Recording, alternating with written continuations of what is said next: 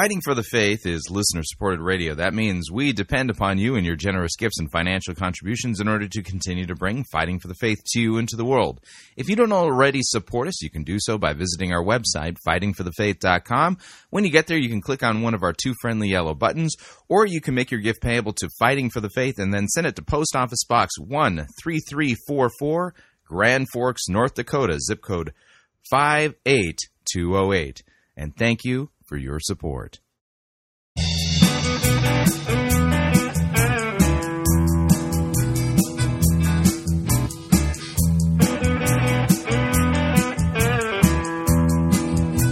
It's time for another edition of Fighting for the Faith, Tuesday, July 26th, 2016.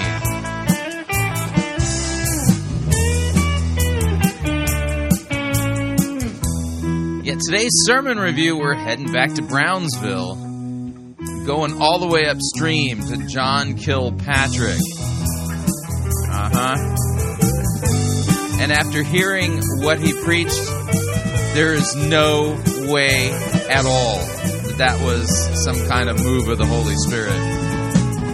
Thank you for tuning in. You're listening to Fighting for the Faith. My name is Chris Roseborough. I am your servant in Jesus Christ, and this is the program that dishes up a daily dose of biblical discernment, the goal of which, help you to think biblically, help you to think critically, and help you slow down, stop, open up your Bible, and compare what people are saying in the name of God to the Word of God. Sadly, there is no shortage of really crazy, bizarre things being said by people who claim to be Christians, but apparently are not actually interested in opening up their Bibles and, checking to see if what they're being taught is what the Scripture actually teaches. As a result of it, there's a lot of deception going on in the visible church today, and unfortunately, it's by some of the most popular pastors, preachers, teachers, conference speakers, authors, and here's where it gets fun, self-proclaimed prophets and prophetesses, self-appointed apostles and apostolettes,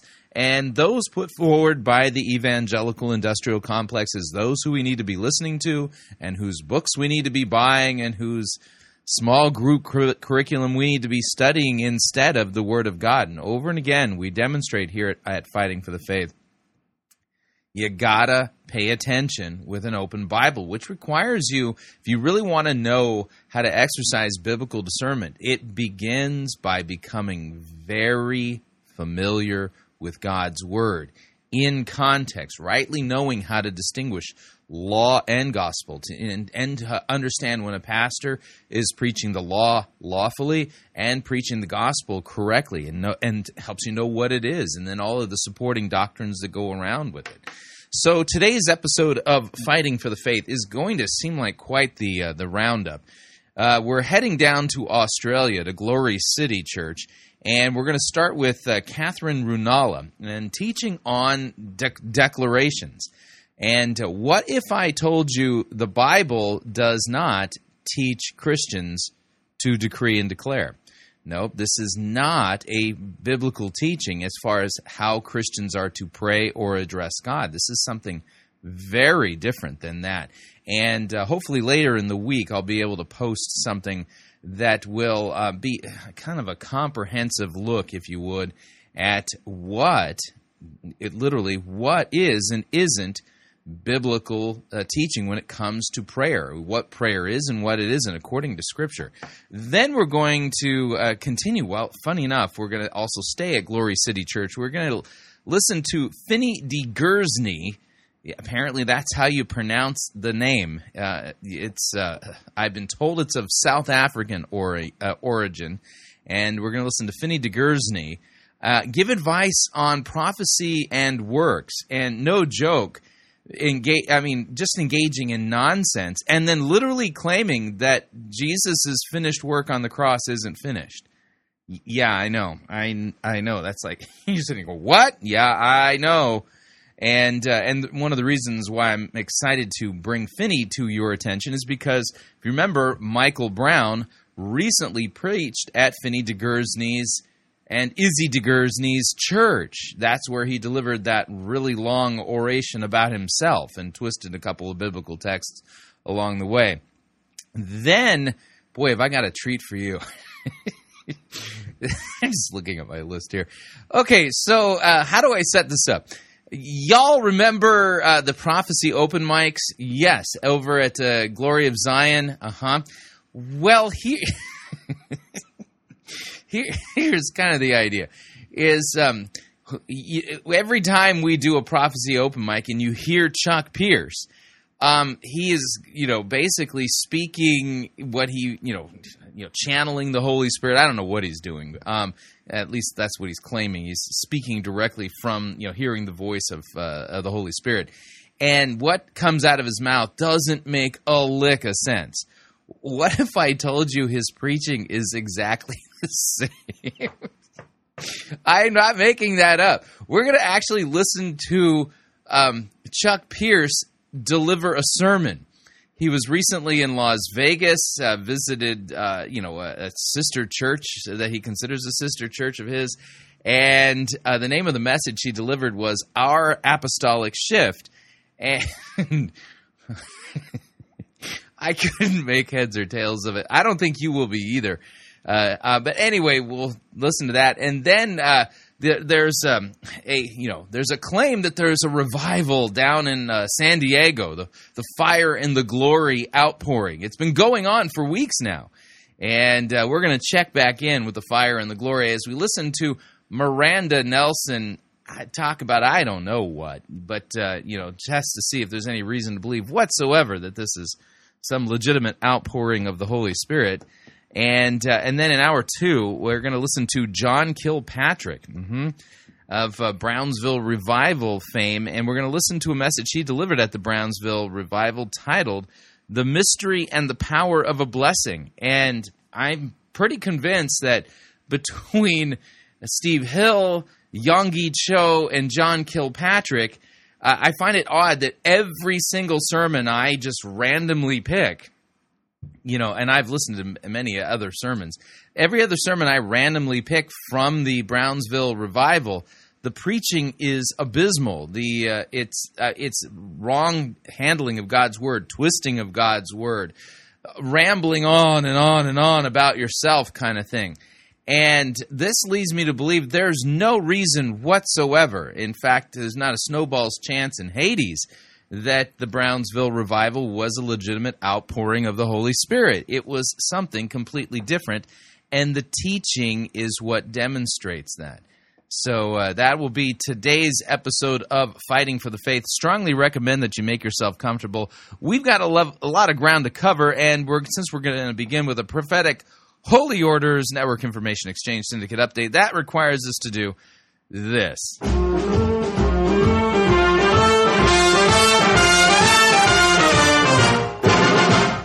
Down at an English fair, one evening I was there, when I heard a showman shouting underneath the flare, I've got a lovely bunch of coconuts. There they are, standing in a row. Big ones, small ones, some as big as your head.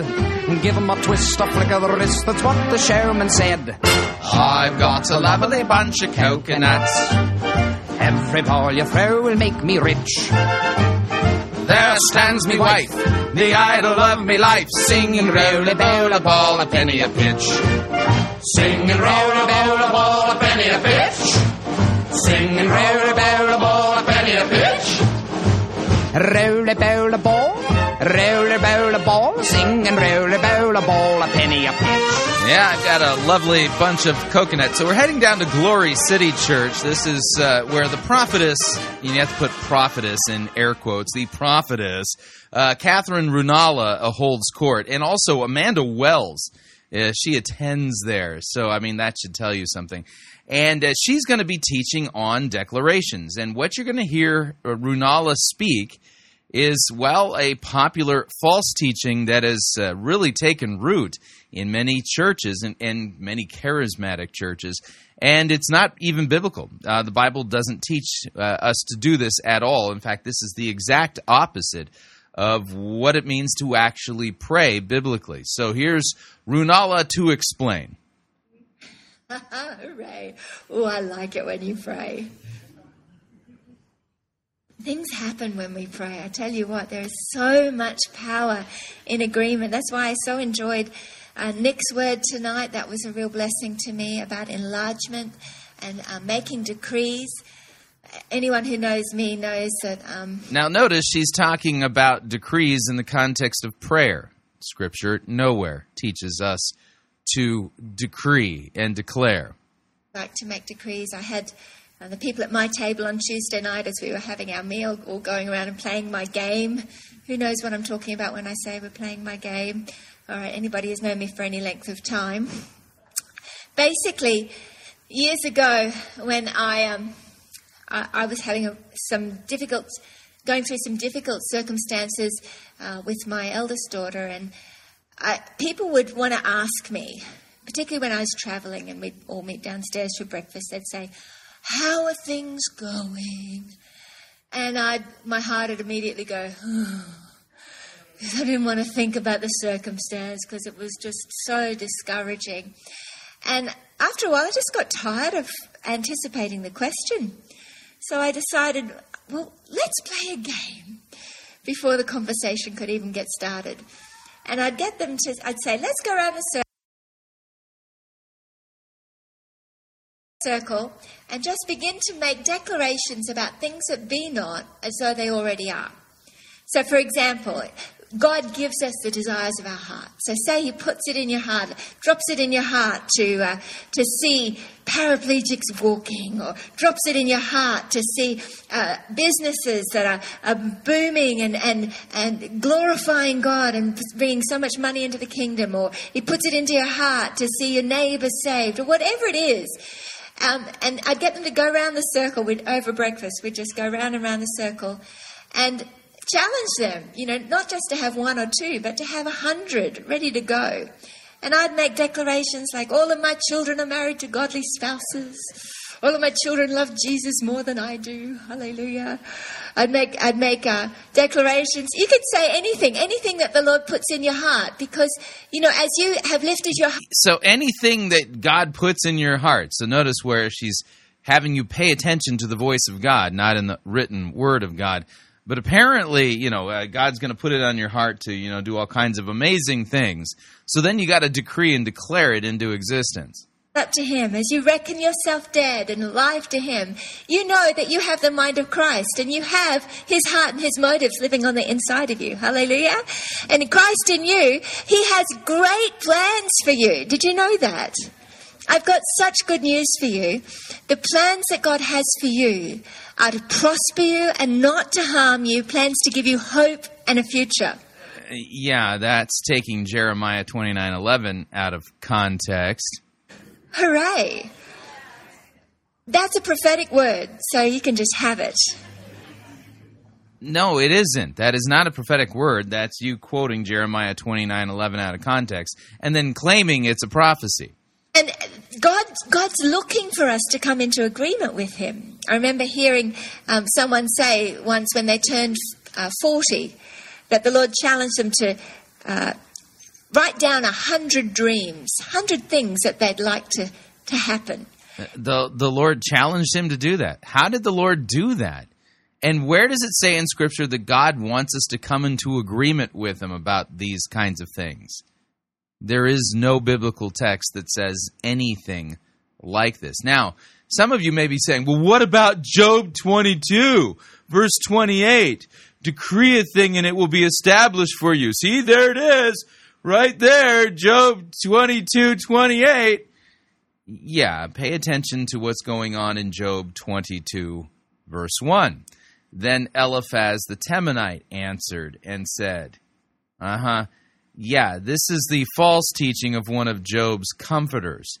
Job 22:28 does not teach that if you decree a thing that God will establish it for you. Those who quote Job 22:28 out of context and have no understanding of what the book of Job is about at all, they show that they are Bible twisters. So, again, here's Ruonala telling us, well, God wants us to come into agreement with him. And one time he challenged this anonymous bloke. We don't know who he is, but there was this guy once that God challenged and said, come up with 100 things.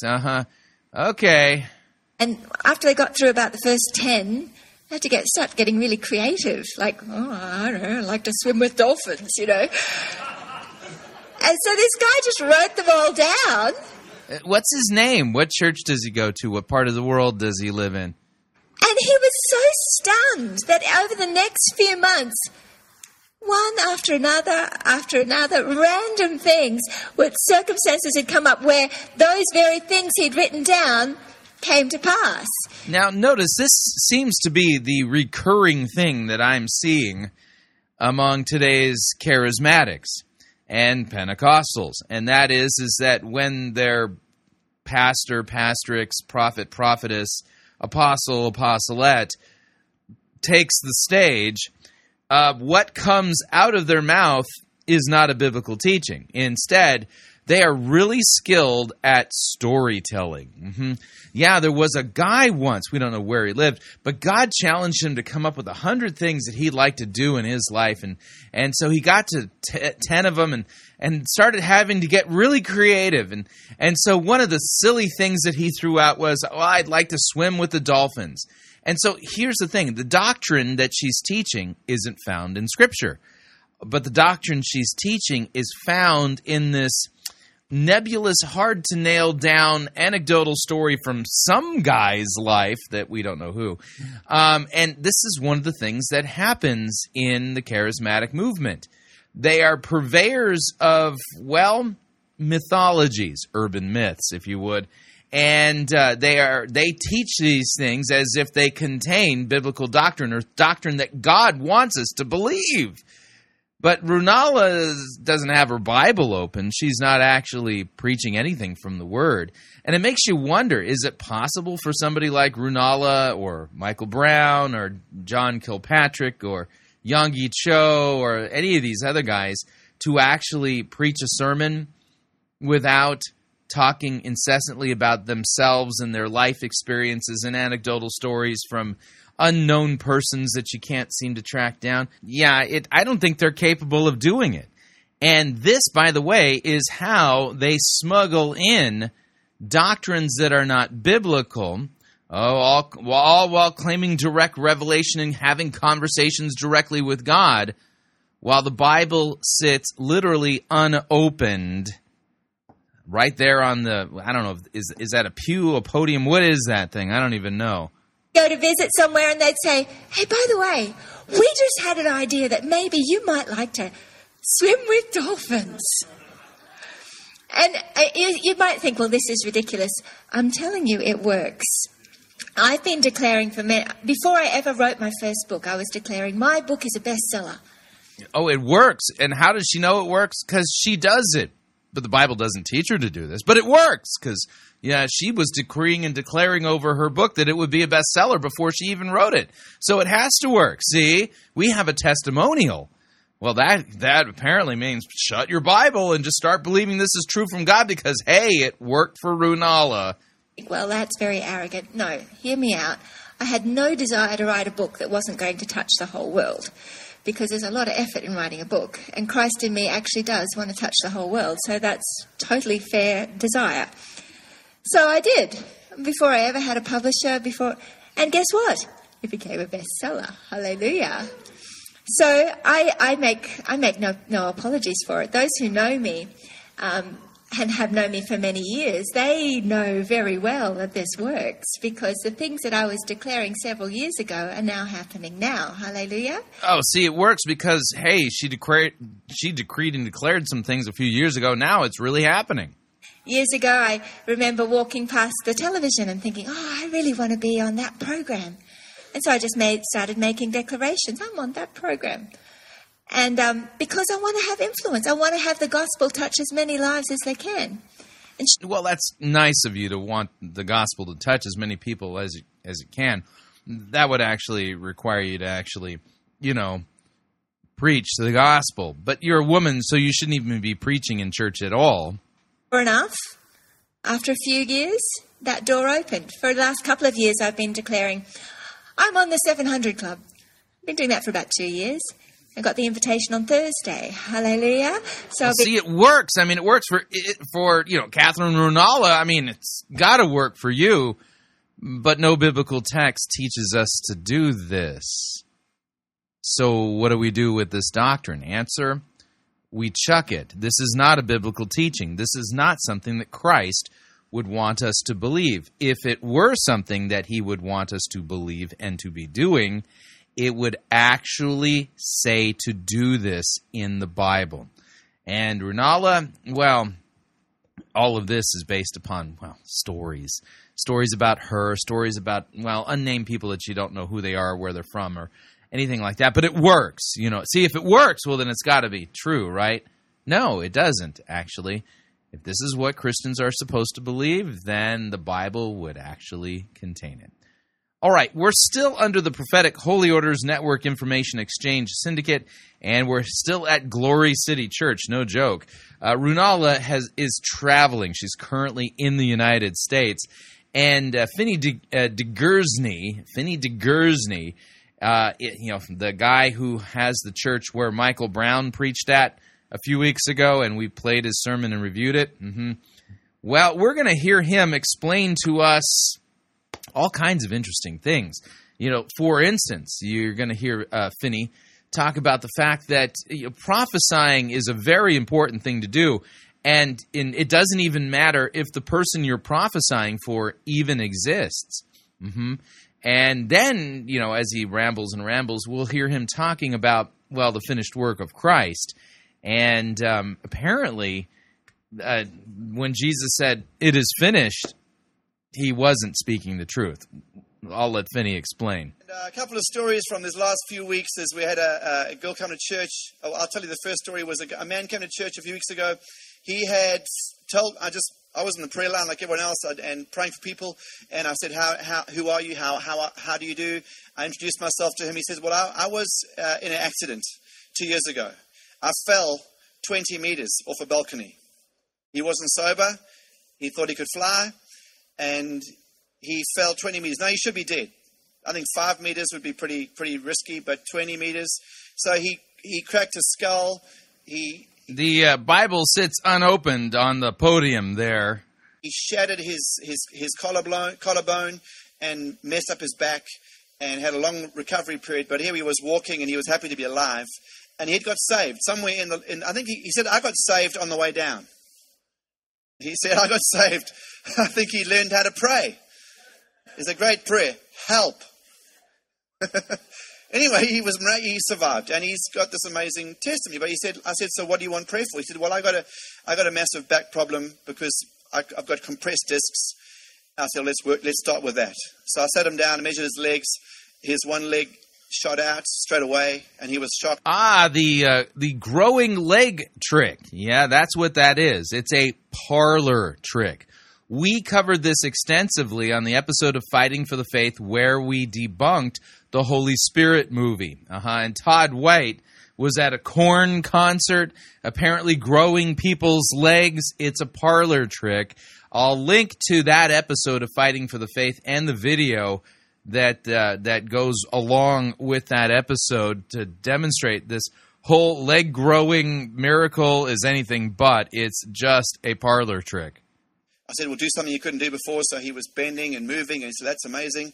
He said, well, I wonder if you can pray for my arm now. I said, what's wrong with your arm? So he took his hands out like that and brought them together, and there was a whole finger difference between the length.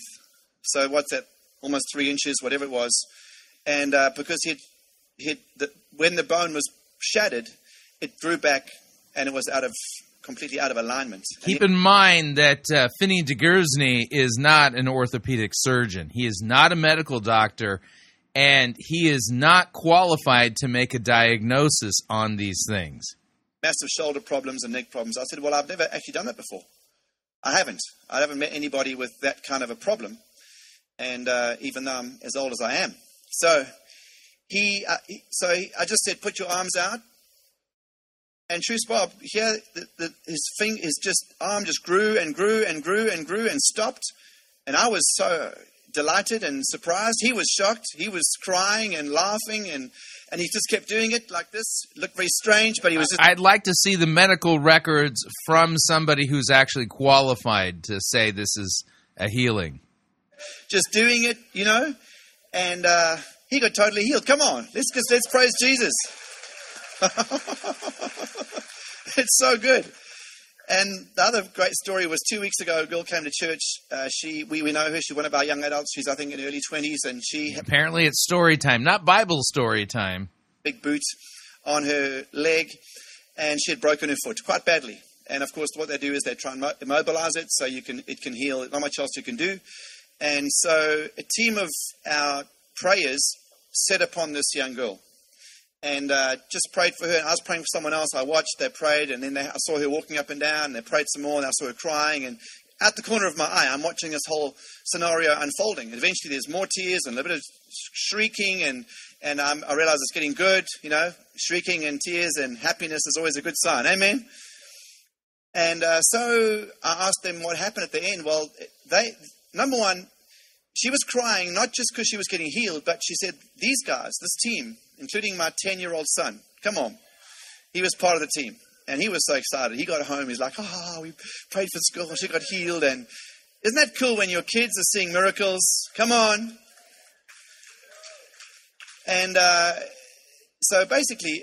I love how he has to cajole them into a response. Every time they prayed for her, there was an improvement. Every time they prayed, the bones started to move, the swelling went down, the color returned to her foot, and she could eventually walk perfectly with no pain, and she hasn't had any pain since. Come on, let's praise Jesus. And then we got a couple of people that didn't get healed. Some people don't get healed. Oh, that's interesting. Because we pray for hundreds every week. Yeah, that isn't a demonic nervous cackle, is it?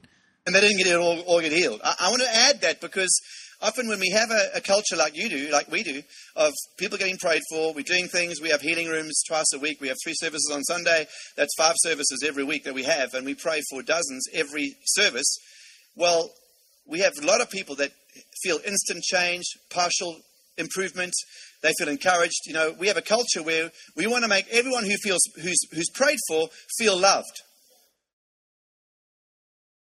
Is that good?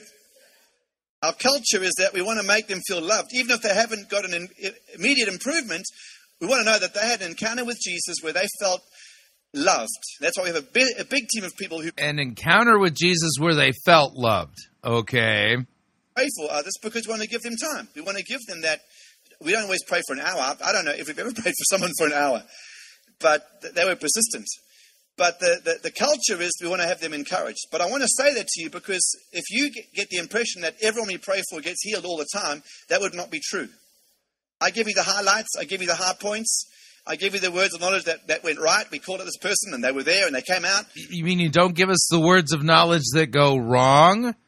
Notice he's admitting that there are words of knowledge that go wrong, which means he's not hearing from the Holy Spirit. We also miss it all the time. And we applaud just as loudly when someone says, I had this word, I gave it, that person wasn't there, the person doesn't exist probably, I don't know, but I gave it, and then we all clap, wow, you had a go. Well, because we want to encourage everyone to have a go. You see... Yeah, we want to encourage everyone to have a go, even if the person you prophesied for doesn't exist. What on earth? Why would God the Holy Spirit speak a prophecy or a word of knowledge to you that you're supposed to pass along to a person that doesn't even exist? This is absolute nonsense. God the Holy Spirit isn't working and manifesting in these churches. These people are charlatans. They are false prophets and false teachers. They're not teaching God's word. They're going on and on and on and on and on about their personal stories, which he just admitted he's taking the best ones and not talking about the failed ones. He's giving you the highlight reel, but not talking about the people he prays for who aren't healed, the words of knowledge that, didn't actually pan out at all, or the person he prophesied for who doesn't even exist. Right. Strange fire. What's strange is that anyone thinks that this is legitimate or from the Holy Spirit. All right, we're going to pause Fini right there, and we're going to pay some bills. If you'd like to email me regarding anything you've heard on this edition or any previous editions of Fighting for the Faith, you can do so. My email address is talkback@fightingforthefaith.com, or you can subscribe on Facebook, facebook.com/Pirate Christian. Follow me on Twitter, my name there, @Pirate Christian. Quick break. When we come back, we'll finish up with Fini DeGersigny. We're going to listen to Chuck Pierce preaching and hopefully get some time to take a look at Miranda Nelson. Stay tuned, don't want to miss it. We'll be right back. We don't need to rethink Christianity, we need to rediscover it. You're listening to Fighting for the Faith.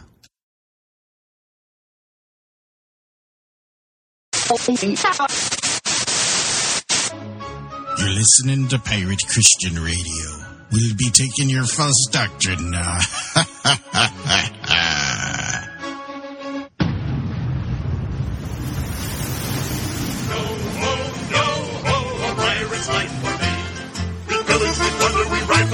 Drink up me hearty yo-ho. We kidnap and ravage and don't give a hoot. Bring up me hearty yo-ho. Yo-ho, yo-ho, a pirate's life for me. We exhort, we go through, we go through. It's Monty Python's Flying Circus Church.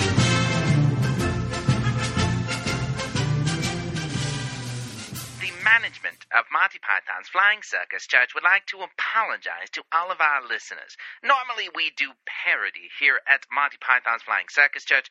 Unfortunately, due to unforeseen circumstances in the current miserable state of the church, we can no longer parody the church because the church just parodies itself. For proof of this particular concept, we now present to you the Holy Ghost Hokey Pokey. I'll tell you, 3 weeks ago, we did a Friday Night School of the Spirit, and we saw 12 people healed the word of knowledge and 40 healed doing the Holy Ghost Hokey Pokey. Let's just go ahead and do that and see what the Lord does. You guys okay to do the little Holy Ghost Hokey Pokey? Can you lead it? All right, Brian's going to lead us in the Holy Ghost Hokey Pokey. You can... Put your right hand in, put your right hand out. You put your right hand in, you put your right hand out. You put your right hand in, you dig your right hand out. You put it in, and you shake it all about. You put your left hand in, you take your left hand out. You put your left hand in, you take your left hand out. You put your left hand in, you take your left hand out. Put it in, and you shake it all about. You put your right foot in, you take your right foot out. You put your right foot in, you take your right foot out. You put your right foot in, you take your right foot out. Put it in, and you shake it all about. Oh, you put your left foot in, put your left foot out. You put your left foot in, you put your left foot out. Put your left foot in, put your left foot out. Put it in, and you shake it all about. You take your whole self in, you shake it all in for me. Come on, do it for me. Do it like me.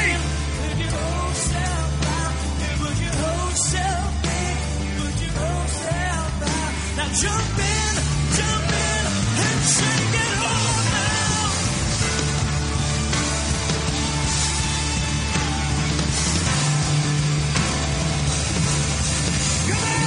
Release your glory! Release your glory! Healing! Miracle! Healing! Miracle!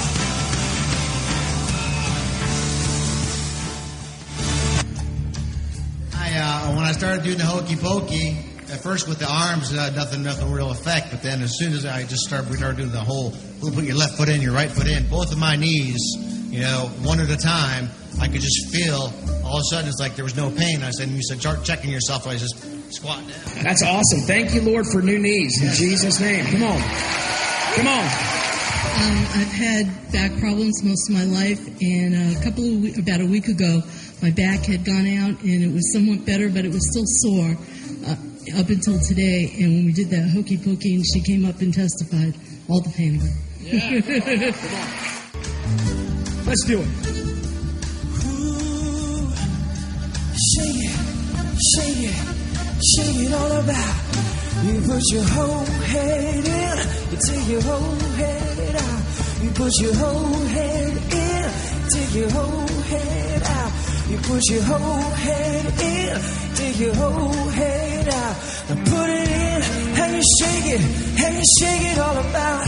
And you shake it all about. And you shake it, and you shake it, and you shake it, and you shake it, and you shake it, and you shake it, and you shake it, and you shake it.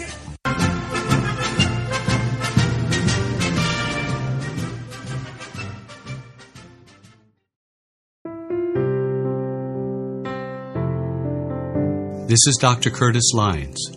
I am the presiding pastor of the American Association of Lutheran Churches. If you are seeking a church that believes that the Holy Bible is the inerrant, infallible Word of God and accepts the Lutheran confessions because they are the right interpretation of Holy Scripture, I hope that you will take a look at the AALC.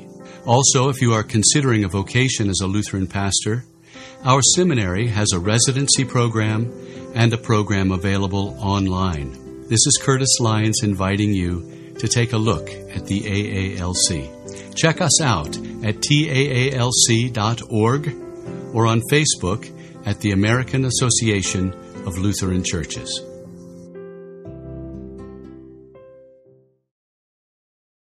Hi, Chris Roseborough here to talk about our longtime featured advertiser, Cheapo Air. Doesn't matter if you're traveling for business reasons or for pleasure. Doesn't matter if you're traveling within the United States or abroad. Cheapo Air is the place for you to save literally hundreds of dollars on your airfare, hotel rooms, and rental cars. Visit our website, fightingforthefaith.com. On the side of our website, you'll see our ad banners.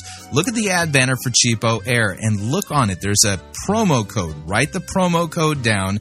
Click on the ad banner and then book your travel at the Cheapo Air website, and you'll have the opportunity to enter that promo code for additional savings. Again, fightingforthefaith.com. Write down the promo code, click on the ad banner, and save money on your airfare, hotel rooms, and rental cars today.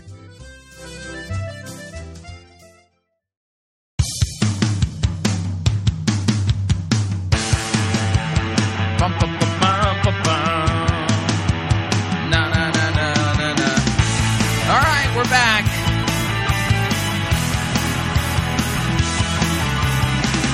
Warning, listening to Fighting for the Faith could cause you to think that somebody rambling on about their personal experiences rather than preaching the Word isn't teaching you sound biblical doctrine. Just a reminder, Fighting for the Faith is listener-supported radio. That means we depend upon you and your generous gifts and financial contributions in order to continue to bring Fighting for the Faith to you into the world. You can partner with us. It's a partnership. Visit our website, fightingforthefaith.com. When you get there, you'll see our two friendly yellow buttons. One says donate, the other says join our crew. When you join our crew, you're signing up to automatically contribute, well, an amount that you pick. There are 4 ranks in our crew. Lowest rank is Powder Monkey, and that's a $9.95 a month commitment. After that, Gunner's Mate at $24.95 a month. Master Gunner then at $49.95 a month. And Quartermaster at $99.95 a month. This is a great way to support us. Of course, if you would like to specify the amount that you would like to contribute, you can do so by clicking on the donate button, or you can make your gift payable to Fighting for the Faith and then send it to Post Office Box 13344, Grand Forks, North Dakota, zip code 58208.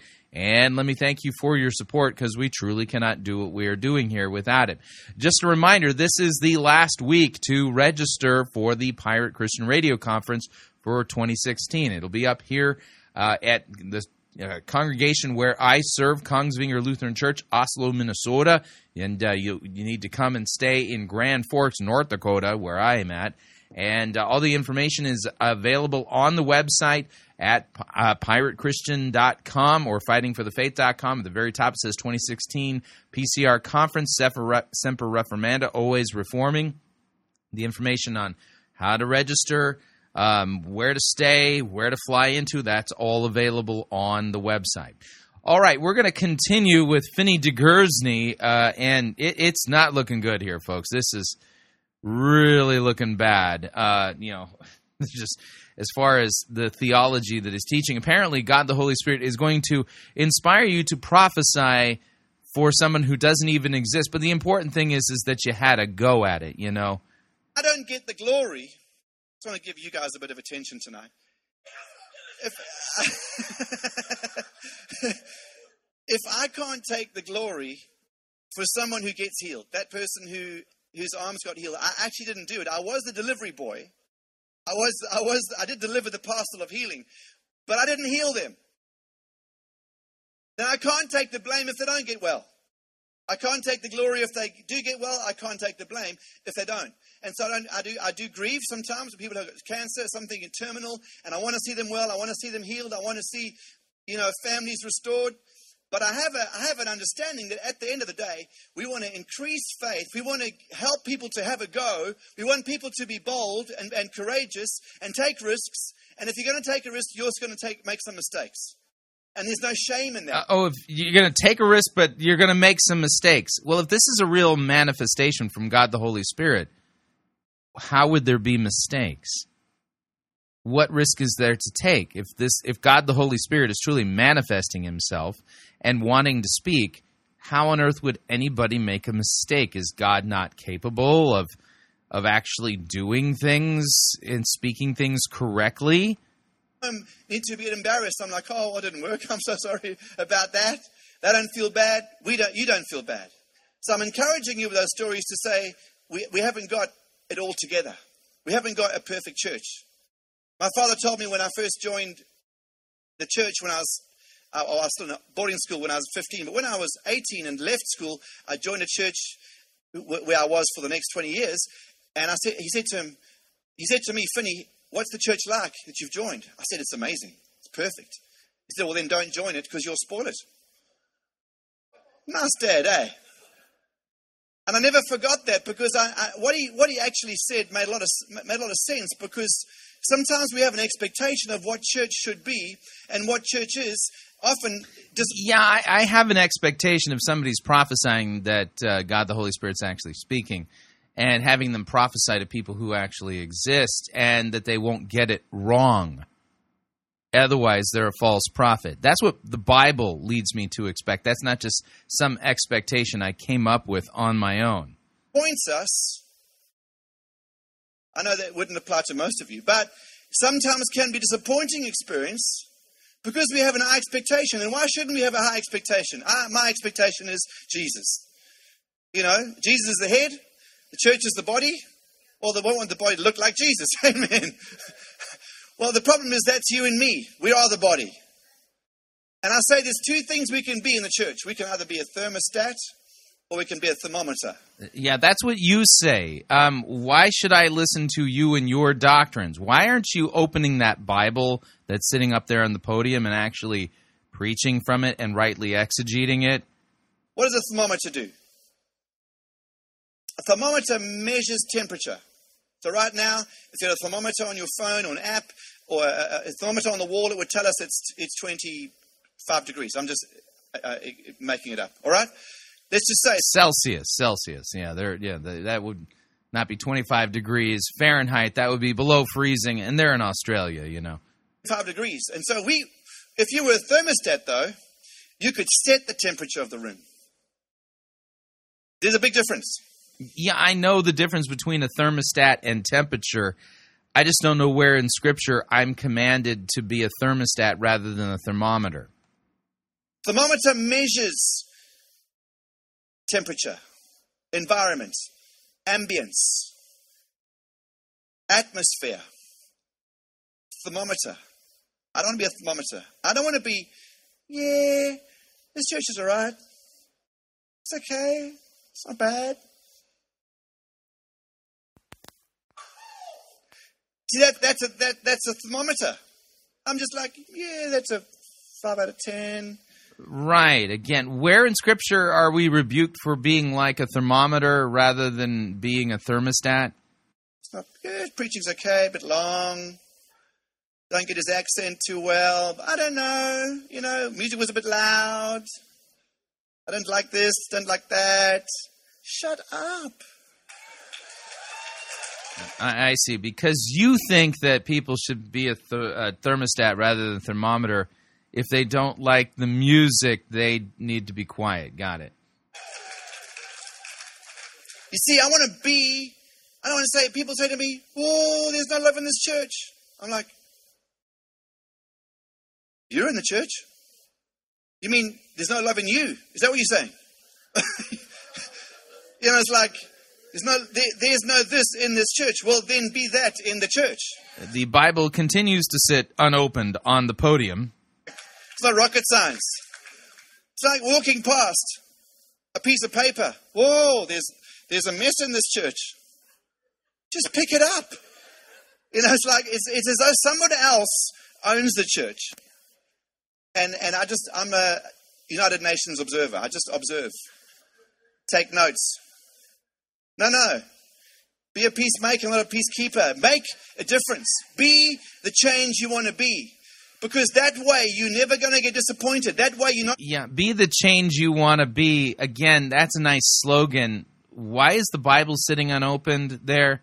Live with a sense of unfulfilled expectations because I am creating my expectations. The expectations I have, I am them.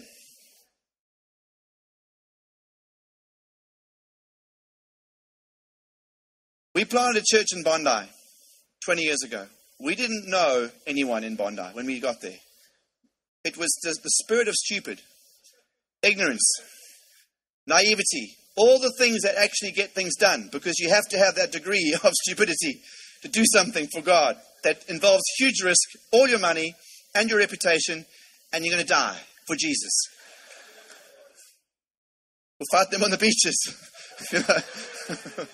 Anyway, we got there. We didn't have a clue. We were absolutely, after a few years, we were just dog-tired, wiped out, lost all our money, and really quite broken by the whole experience. And I used to go to church, drive to church, past Bondi Beach, up to Waverley, where we have our church, which is the next suburb. And I would look at those bohemian vegans sitting on Bondi Beach, sipping their soy lattes, and I would hate them. I know I should love them. I know I should have loved them. And I know what on earth are you talking about? I should have felt, Lord, but I wanted to be there. I wanted to have a life. I didn't want to go to church. I hated my church. Not really, but you know what I'm trying to say? I mean, I love the church, but I didn't want to be there. I want to sip a latte. I don't want to go to church.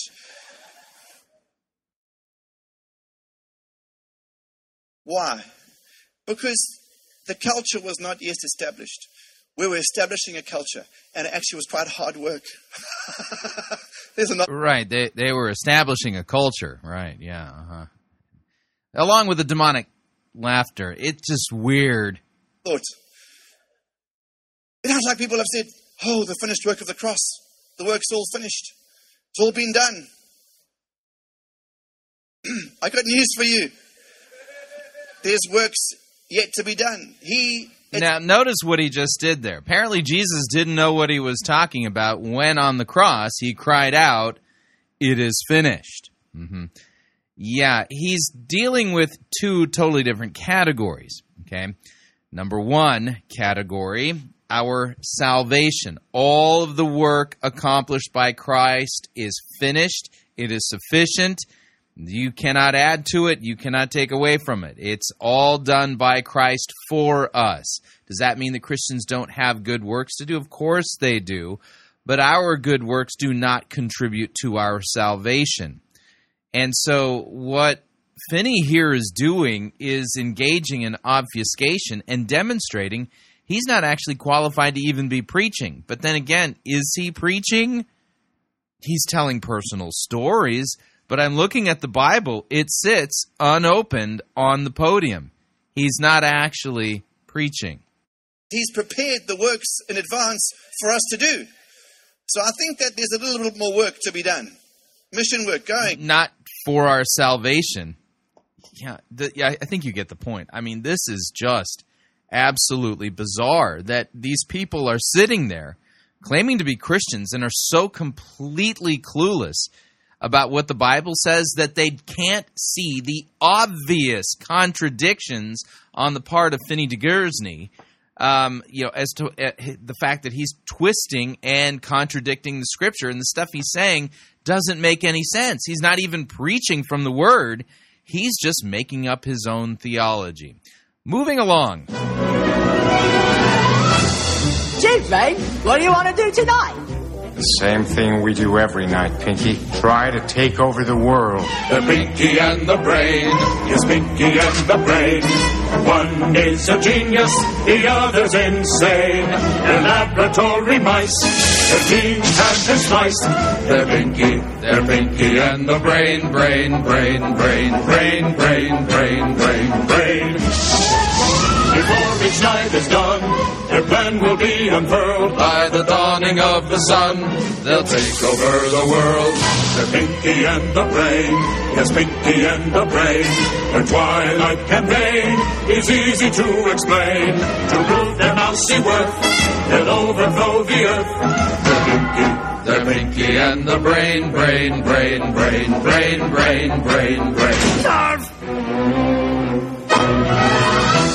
All right, so have you ever wondered what does a Chuck Pierce sermon sound like? Well, wonder no more. Chuck Pierce recently traveled to Las Vegas and preached at the International Church of Las Vegas. If what you are about to hear is called preaching, I don't know. And the funny thing is, context doesn't even matter in this sermon. If you've heard Chuck Pierce at Prophecy Open Mic Night just kind of blathering on and making no lucid sense, that's pretty much what happens in his preaching as well. So I'm going to pick a random spot in this sermon and just let you kind of take it in, see if you can make any sense of this. Here's Chuck Pierce from the sermon titled, Our Apostolic Shift. Here we go. We will break into that intent. Now, with that, I want to do some things as we move forward in this particular season. So, Chad, if you'll help me, it will be a real blessing for us as we advance. Now, this is a very peculiar season we're living in. This morning, 2 more policemen were shot in Baton Rouge, and it's just a different world that we're living in. Now, I've written books on that. I didn't bring any of those books this time. I did bring one book for you that just got released, and it's called The Spiritual Warfare Handbook. Now, the reason being, if you don't understand warfare, and warfare means this, I want you to write it down. All right, write this down. This is going to be important. If you don't understand God's Hebraic meaning of warfare, you'll never prosper in it. Look at somebody and say, I'll prosper in this warfare. Right, so you need to prosper in the warfare by understanding the Hebraic meaning of it. Okay. Warfare means you have the grace to fight and triumph. Now look at somebody and say, I'm in this war to triumph and prosper. You're not in this war but to get beat up. You might get beat up, but that's not the intent of why God has you in it. And so in the midst of this, these are changing times. I will have another new book that will be released in September. We'll have it here in January for you. You can get on the web. It's the 3rd book of that Future War series, Future War of the Church, God's Unfolding Battle Plan. And this one is called A Time to Triumph. How the war will be manifesting through 2026. And so you want to understand in reality what we're living in. You don't want to try to stick your head in the sand either. If you try to stick your head in the sand and think this is all going to go away, that's not going to work out for you. Matter of fact, you're going to be shot somewhere else.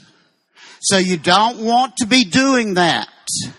You want to stay focused in what we're called to accomplish during this season. Now with that, we are in the greatest apostolic shift in history since the beginning of the church. Okay, apostolic shift since the beginning of the church. I don't recall any apostolic shifts in the beginning of the church. It's occurring in the earth like never before. When you walk into a place like this where the Spirit of God is so strong, here, when we came into Vegas, the Spirit of God was here in a new way. Yeah, I'm glad you think you felt that. Are you some kind of psychic or medium? Walked in here, the Spirit of God was here in a new way. Do not look around like you're always looking around. This thing is different. I'm not under the same demons you have here. Therefore, I can see. You're under a different set of demons. Oh, okay. Clearly, when I come in here, and with that, when you walk into a place like this, you are part of the history of the future of the church. You're not part of the past. You're not just trying to make your life become better. You are making history for the future in God's kingdom, because we are rapidly moving from church life to kingdom advancement. Right. We're moving to kingdom advancement, away from church life. Not sure what that means, but okay. God has a troop and you're part of it. Doesn't matter how old. Is it like a dance troupe? You are. Doesn't matter what you're going through. Doesn't matter how young you are. You are part of God's new troop. Let's thank Him for that. I'm going to thank Him for something I don't even understand. Now with that, you want to be the best in this kingdom advancement that you can be. Now, to do that, you're going to have to understand time. I got a text while we were worshiping, and someone said, can you teach me in days ahead how to maneuver when there is no breakthrough?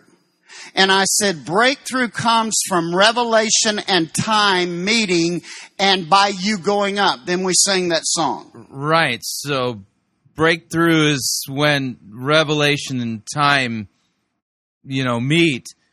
And then you go up.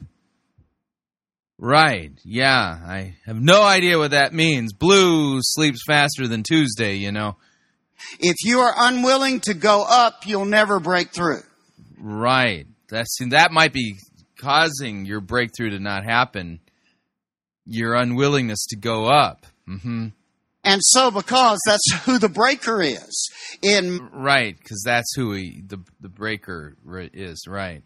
Micah 2:13, He's the one who takes us up. It's a name of our Mashach, our Messiah, who takes us up. Now, in this season of time, what makes this such an interesting season that we're living in is this is a season where captivity is breaking.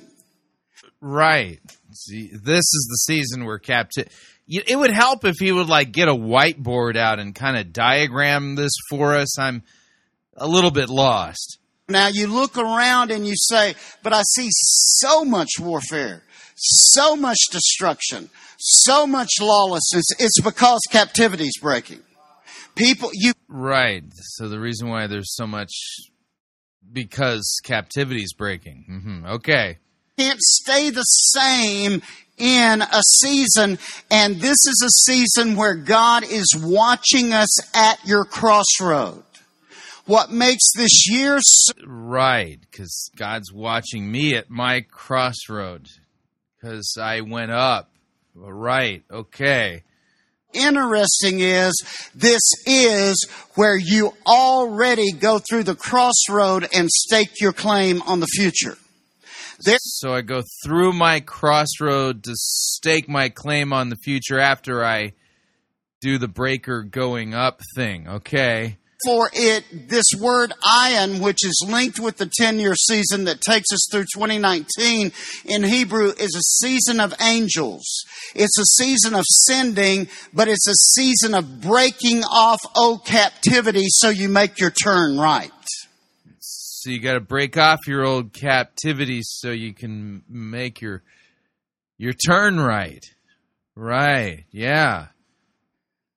Say out loud, I'm making the right turn. I am?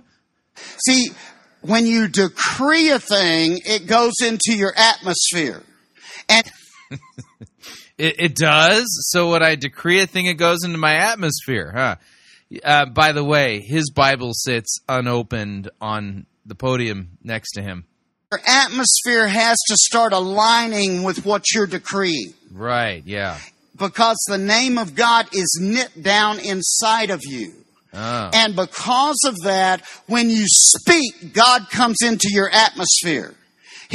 Right. So because of the knitting thing, when I speak, God then comes into my atmosphere.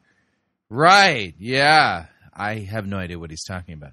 Comes through your spirit, and you release the spirit into the shaman or the air around you, and all of a sudden when you decree a thing, it has to start acting as you decree it. And right, because when you release the thing, then the spirit comes into the shaman thing. I know Hebrew, and I have no idea what he's talking about. And all this because of the word ayin. Right, yeah. Uh-huh. Are you understanding any of this? Oh, that was Paul's scripture for us out of Job. And so what I want to try to do in this first service is to help you make decisions at the crossroad. Now, this is what this Kairos time that Dutch teaches on looks like. It's a Vav year.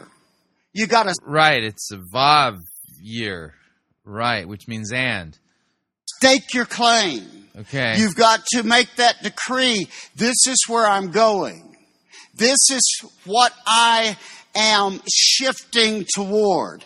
Now you put the two together and it becomes a connecting moment in the midst of your new season. Now you're coming to the... So I got to make a connecting moment in the midst of my new season after speaking or declaring the thing and shifting my atmosphere thingy where the Spirit came in and did the shaman thing, all because of the word ayin. Right. Yeah. Holy Spirit conference here, and you want to know what Holy Spirit's doing. That's probably why the Lord would have me come. I'd like to know if you're actually capable of any kind of lucid communication whatsoever. This day, today, to precede and pave the way so Holy Spirit will start doing this work in you, and you don't have to try to figure this out. Right. Yeah. So if you're sitting there just with your jaw on the floor and you have no clue what any of this actually means, don't worry. Don't try to figure it out. Yeah. I have to try to say I've got to understand all this. You can only move by the Spirit.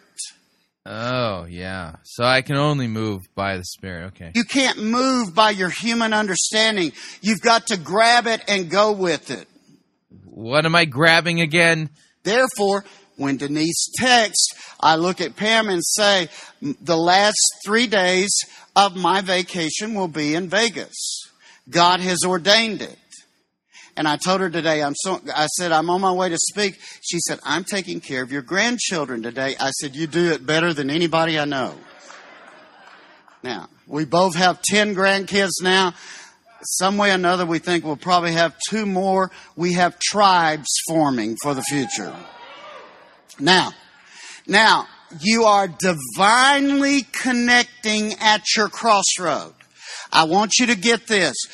Right. How am I supposed to get it? Because the Bible is literally sitting unopened on the music stand podium thingy in front of you. Got to see you are divinely connecting at your crossroad. Now, here's something else that's happening with you. Your past is now divinely connecting, and all of a sudden, past is no longer, you're moving into the future. What?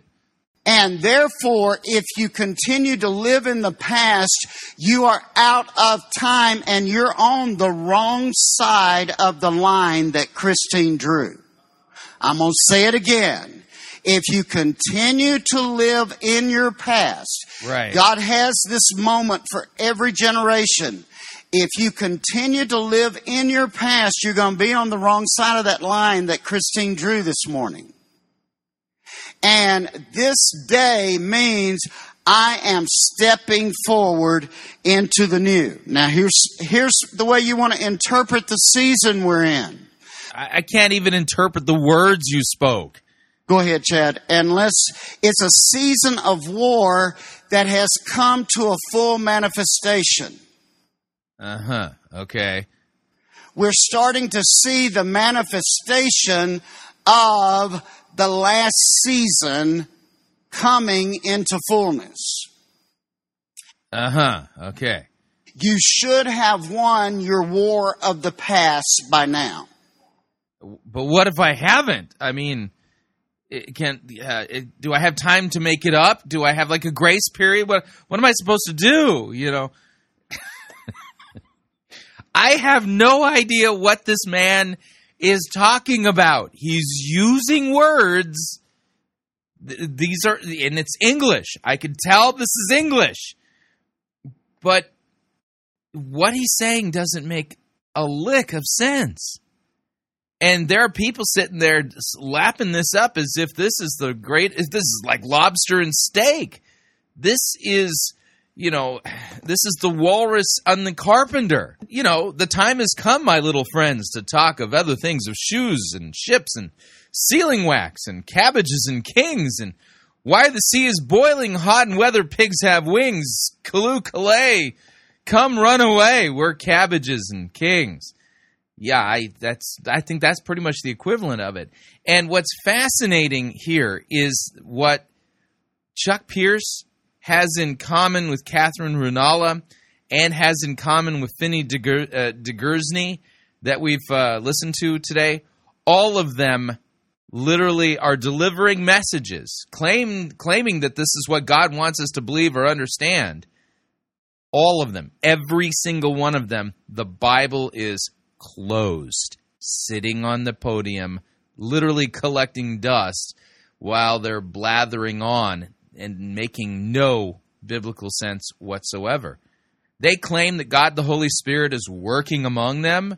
Why isn't God the Holy Spirit saying, knock this stuff off, open up my Bible and preach my word? Yeah, none of these people are actually interested in being bound by what God's word says or having their doctrine determined by the written word of God. They want to chase after every strange wind of false doctrine and claim it's coming from God the Holy Spirit.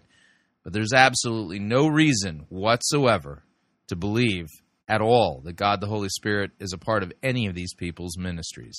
All right, we're up on our second break. If you'd like to email me regarding anything you've heard on this edition or any previous editions of Fighting for the Faith, you can do so. My email address is talkback@fightingforthefaith.com, or you can subscribe on Facebook, facebook.com/Pirate Christian. Follow me on Twitter. My name there @Pirate Christian. We'll save Miranda Nelson for an upcoming episode of Fighting for the Faith. When we come back, we're heading back to the Brownsville revival as we listen to John Kilpatrick teaching on the mystery and the power of a blessing. Stay tuned. Don't want to miss it. We'll be right back. No itching ears are scratched here. You're listening to Fighting for the Faith.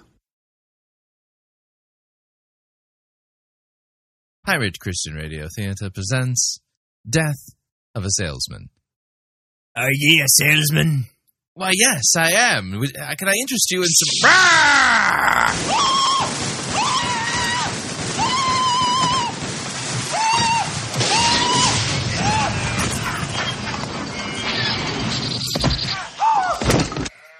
You're listening to Pirate Christian Radio. Hi, Chris Roseborough here to talk about our longtime featured advertiser, Cheapo Air. Doesn't matter if you're traveling for business reasons or for pleasure. Doesn't matter if you're traveling within the United States or abroad. Cheapo Air is the place for you to save literally hundreds of dollars on your airfare, hotel rooms, and rental cars. Visit our website, fightingforthefaith.com. On the side of our website, you'll see our ad banners. Look at the ad banner for Cheapo Air and look on it. There's a promo code. Write the promo code down. click on the ad banner, and then book your travel at the Cheapo Air website, and you'll have the opportunity to enter that promo code for additional savings. Again, fightingforthefaith.com. Write down the promo code, click on the ad banner, and save money on your airfare, hotel rooms, and rental cars today.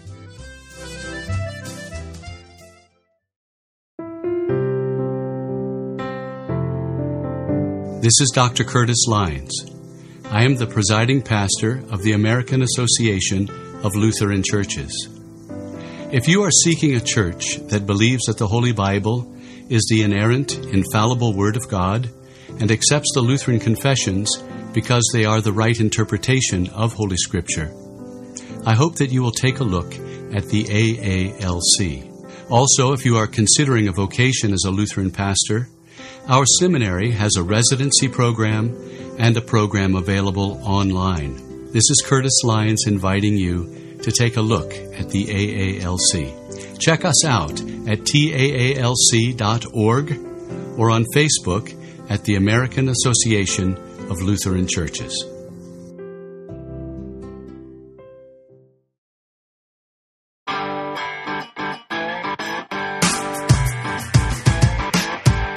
All right, we're back. Hour number 2 of Fighting for the Faith. Seems like I'm picking on Brownsville a lot. There's a good reason for it. The fruit of Brownsville and Toronto continue, and its bad fruit, continue to impact the body of Christ. It's time for us to do a real biblical post-mortem to see if this really was a move of the Spirit or not. And I don't see any reason to believe that it was. Here we go. Hey, ho. The good, the bad, the ugly. We review it all here at Fighting for the Faith. We're an equal opportunity sermon reviewing service. Today's sermon comes to us via the Brownsville Revival. Yeah, out there in Pensacola, Florida. John Kilpatrick presiding over the message that we're supposedly going to be listening to. And you'll notice that he has a lot in common with Katherine, Ruonala, Fini, DeGersigny, Chuck Pierce. He ain't preaching from the Bible, which is a sure sign that we're not hearing sound doctrine at all. Yeah, I'm just going to go ahead and back off on the music, and we will get to the message. The name of the message is The Mystery and the Power of a Blessing, and this is supposedly based upon a doctrine that was revealed directly to the heart of John Kilpatrick by God the Holy Spirit. No joke, you'll hear it as we go. Here's John Kilpatrick. Well, you're stuck with me tonight.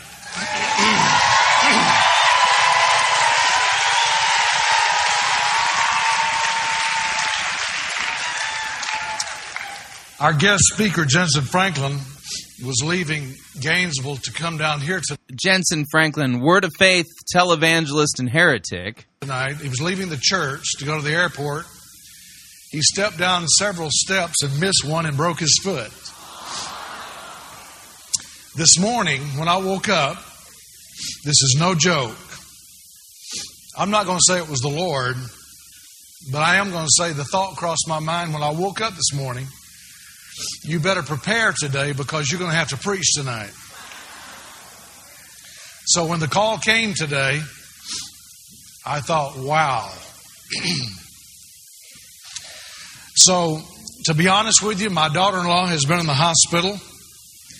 She had a hysterectomy, and now she's developed some blood clots, and my wife has been gone from 5 o'clock in the morning till late every night for over a week. I've been busy, extremely busy. I was in Des Moines Monday and Tuesday this week. And so whenever the call came, even though I heard what I heard this morning, I don't know if it was the Lord or not, but I heard you better prepare. I just walked by faith that Jensen would be here.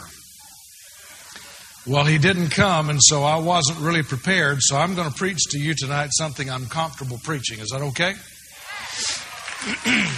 Will it be the Word of God? Will it be from a biblical text? I want you to turn with me tonight for the next little while. I'm not going to be too long.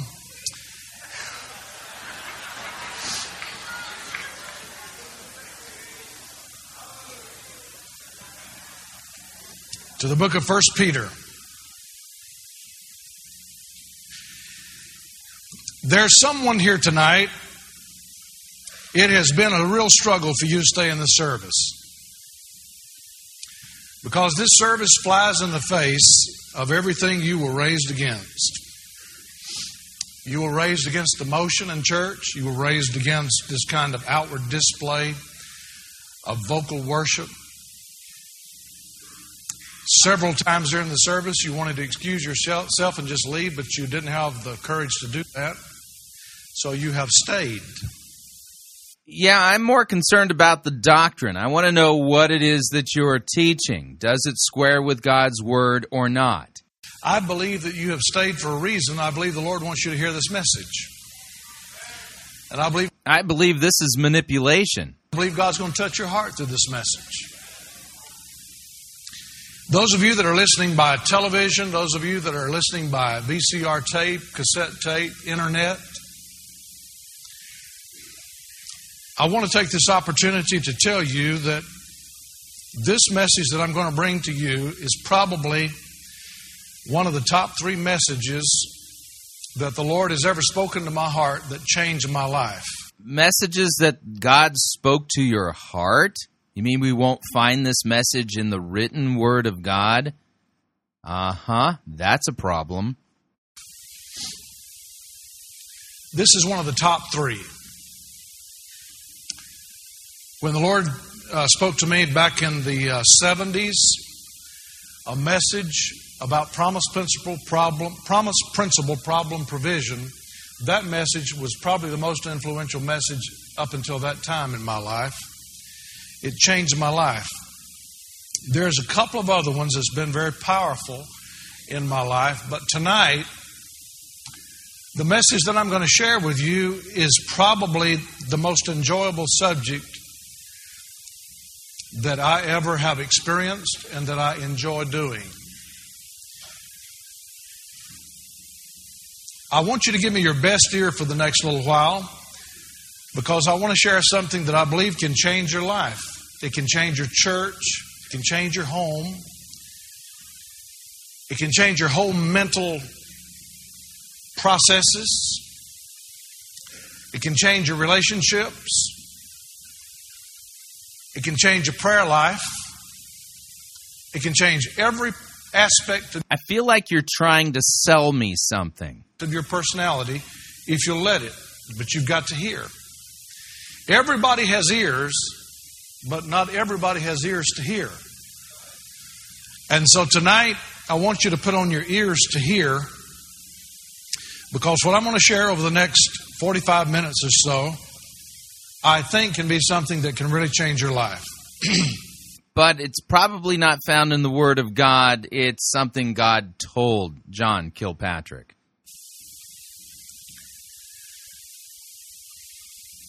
Before revival came to this church,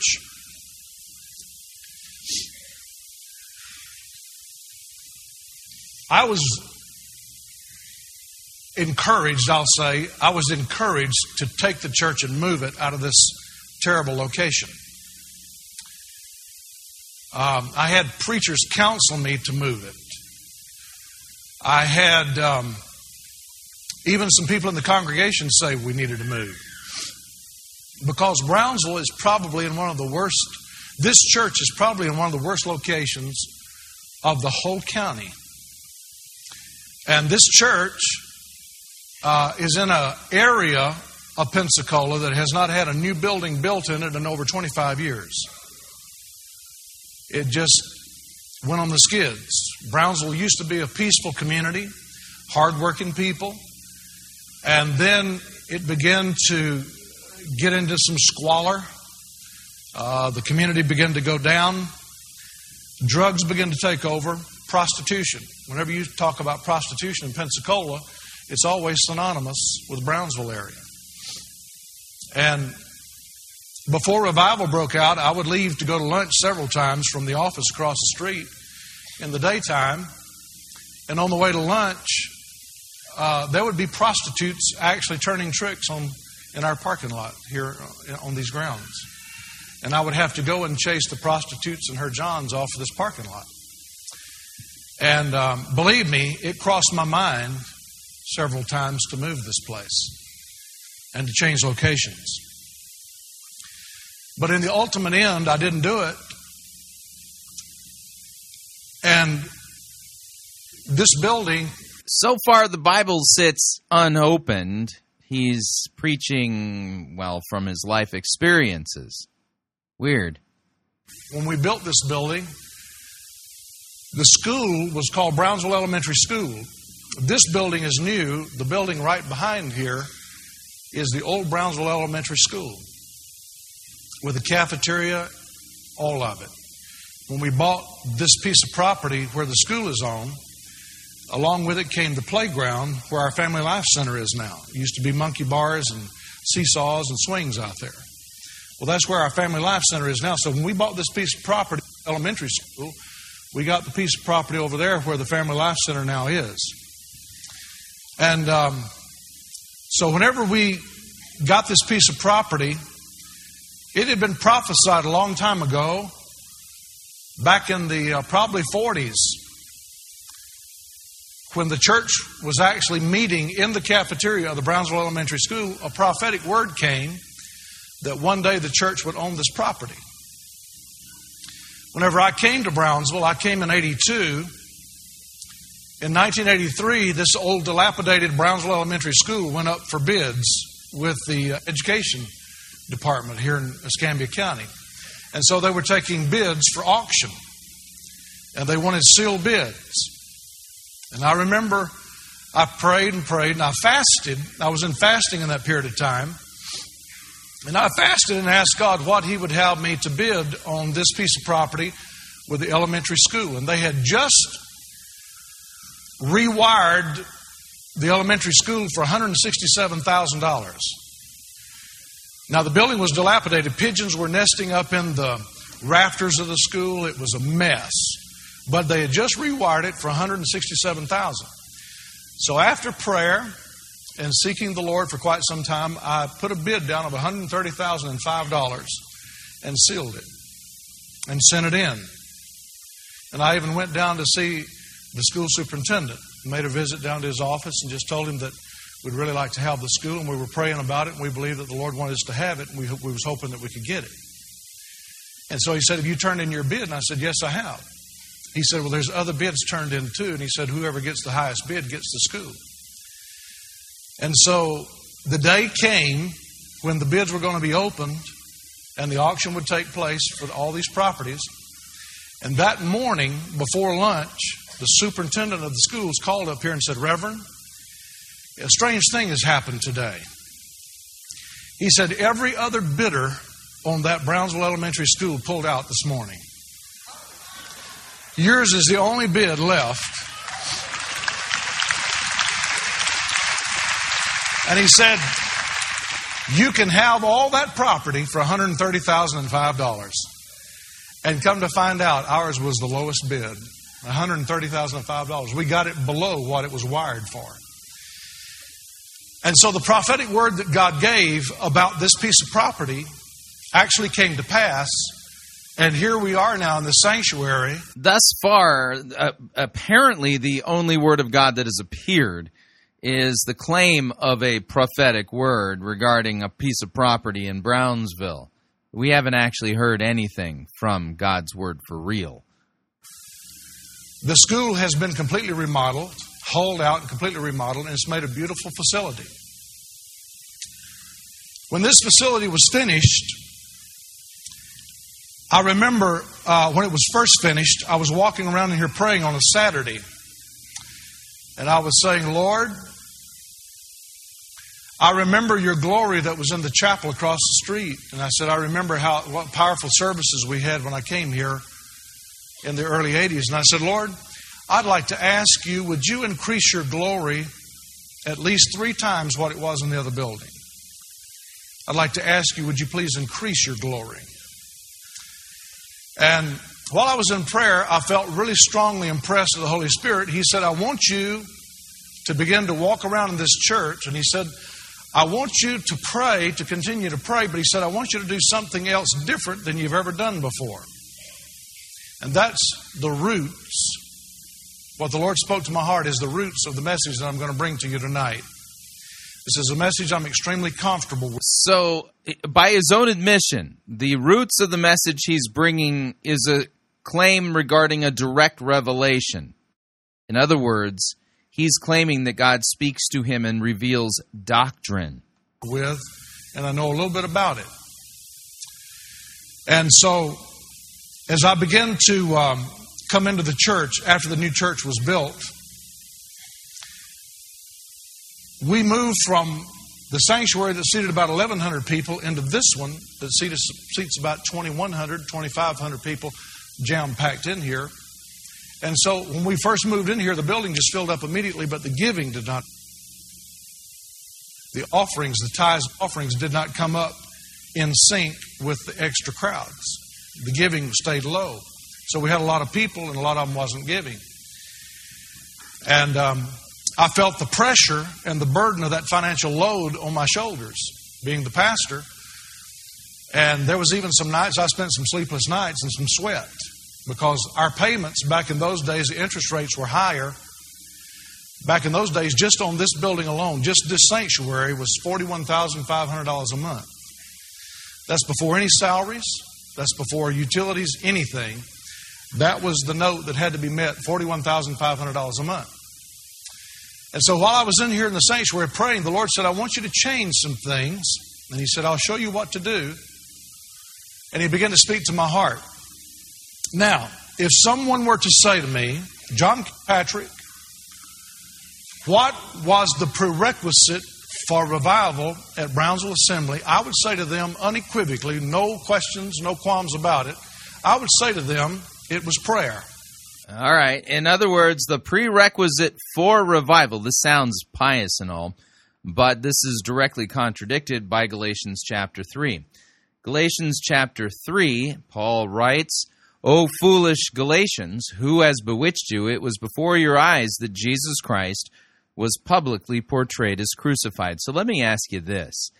Did you receive the Spirit by works of the law or by hearing with faith?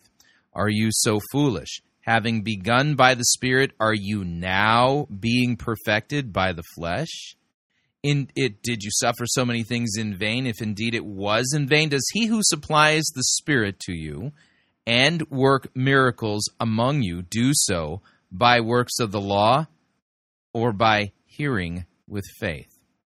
The answer is by hearing with faith. John Kilpatrick just taught that there were prerequisites for the Holy Spirit to fall at the Brownsville Assembly. And, well, prerequisite number one, the good work of praying. You see, they prayed and earned the revival by their works. Galatians 3 makes it very clear. This is a different gospel that we're dealing with than the biblical gospel altogether.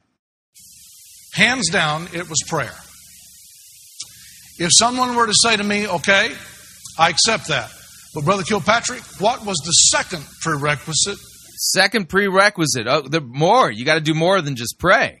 For revival at Brownsville, I would have to say in my own mind, I believe it would be this. I believe it would be an understanding that the Lord gave back in those days of the mystery and the power of a blessing. So the second requirement was the doctrine, the direct revelation doctrine, not found in your Bible, of the mystery of the blessing. Well, interesting. And the Lord began to speak to my heart, and He said, if you want something changed, stop cursing it. So God told you to stop cursing things. This is what the Lord told you. Okay. And start blessing it. How many of you know sometime when we want something changed, we call it prayer, but all we're doing is belly aching?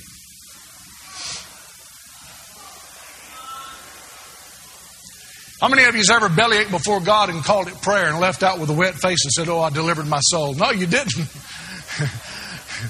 Let me tell you what happened. I'll tell you something that really funny that happened in here one night. It was on a Saturday night. I'll never forget it. As long as I live, I'll never forget this night. Have you ever been humiliated by a parent? You ever been out in public? I remember one time I wanted some fingernail clippers when I was a kid, and I had on short pants. I was a little bitty kid, and I was with my mother. We was riding the city bus. We went into H.L. Green's department store, and I wanted, there was a little container up there, a see-through container that had fingernail clippers with a little chain around it. You know, it was shiny, and I wanted it. And I wanted to pick up everything, you know. And Mama used to tell me, don't touch things when you go in a store. Don't touch things. It's not yours. Don't touch it. And so I saw those fingernail clippers, and I reached up there and took one out. And Mama reached in her purse and took out a keen switch. And she just worked on my legs for a minute. And I screamed out in pain and humiliation, and I immediately put those things back. And to this day, I'm afraid of fingernail clippers. To this day, somebody hand me some fingernail clippers, I want to draw back, to this day. But, and what was I telling that story? Let me see. Yeah, why were you telling that story? The job of a pastor is to preach the written word of God.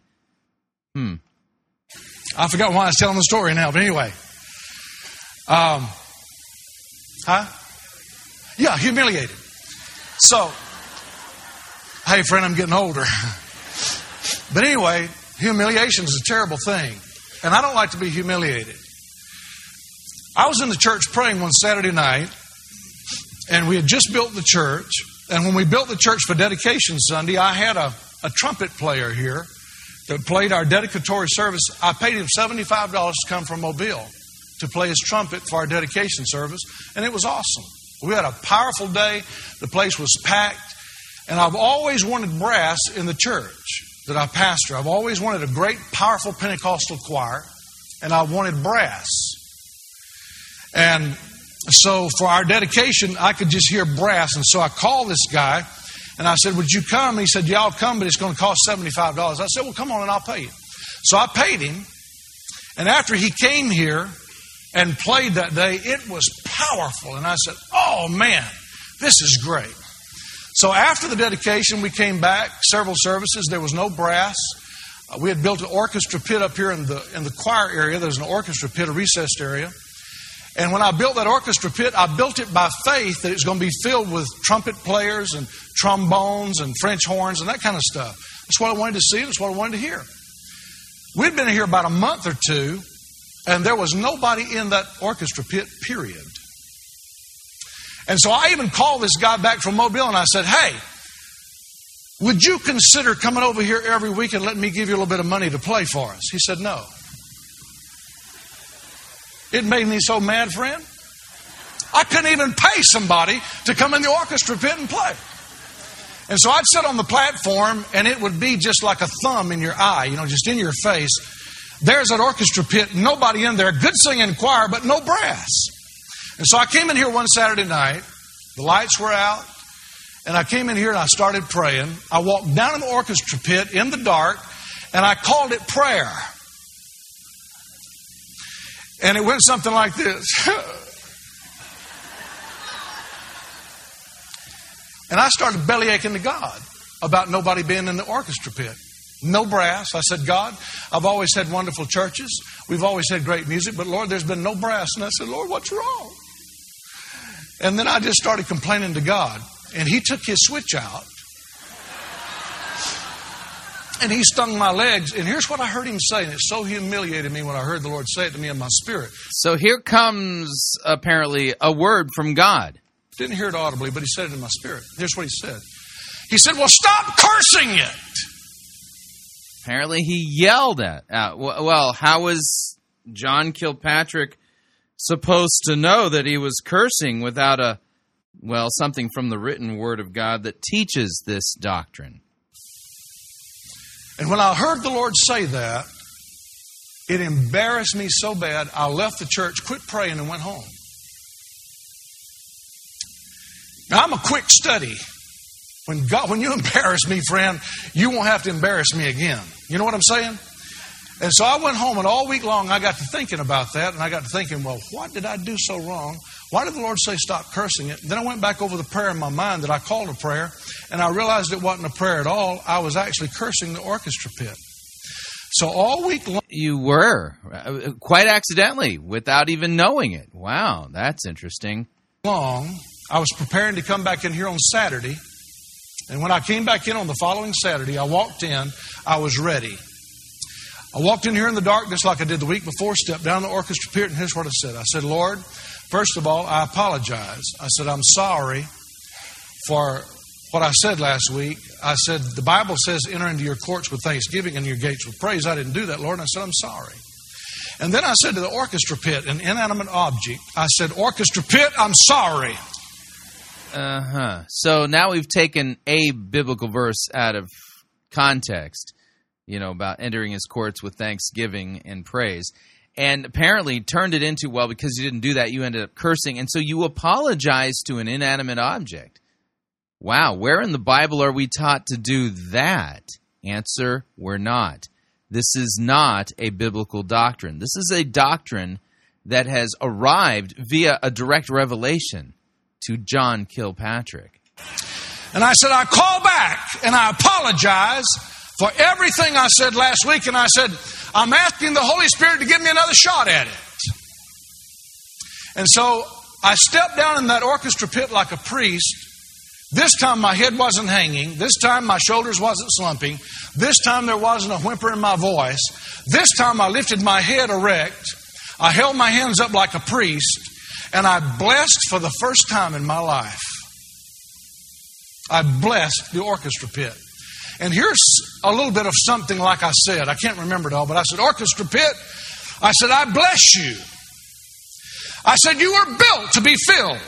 You were built for sounds, resounding sounds, anointing sounds to come out of you. Powerful sounds to come out of you that will stir an audience and will go along with praise and worship.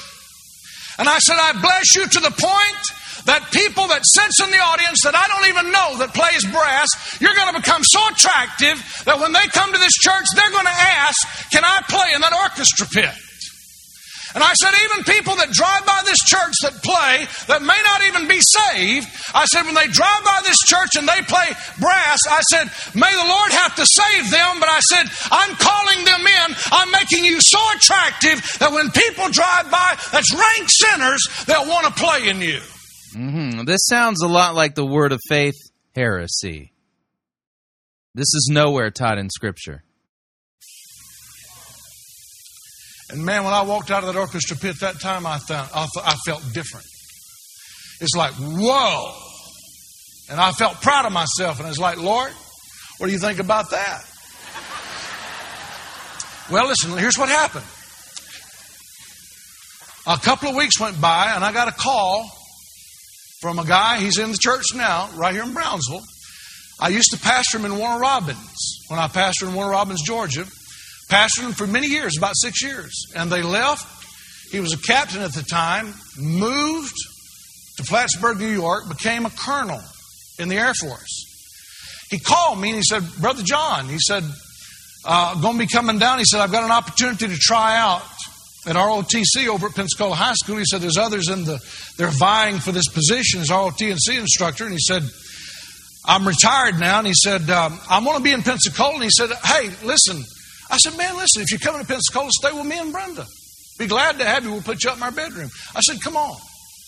And he said, you want us to? I said, sure. And so we got ready to hang up. He said, oh, by the way, he said, listen, there's one thing I forgot to tell you. He said, all those years you knew me in Warner Robins, he said, I never told you that I play a trumpet. And he said, would you mind if I bring my trumpet with me when I come? And I said, nah. And so he came and brought his trumpet. This is no joke. On Sunday night, the Spirit of the Lord came in this place. He played that trumpet. Now, he's a good trumpet player, but he's not this good. But he played that trumpet. God so kissed it because we had blessed that orchestra pit. It was a shattering and a breaking of a barrier. There was the first one. And I told him when he came. I see. So his trumpet playing shattered a barrier. Right, yeah. Where do we find this particular type of barrier discussed in Scripture? He came, I said, you're going to get this job. He said, how do you know? I said, I got connections.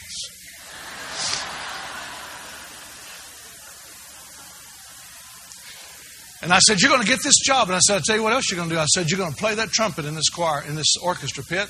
And I said, when you come, the barrier's going to be broken, and others are going to begin to come in. And did you know it wasn't but just a short period of time? We had to ask people to please stay out of the orchestra pit that had instruments. We didn't have room for them.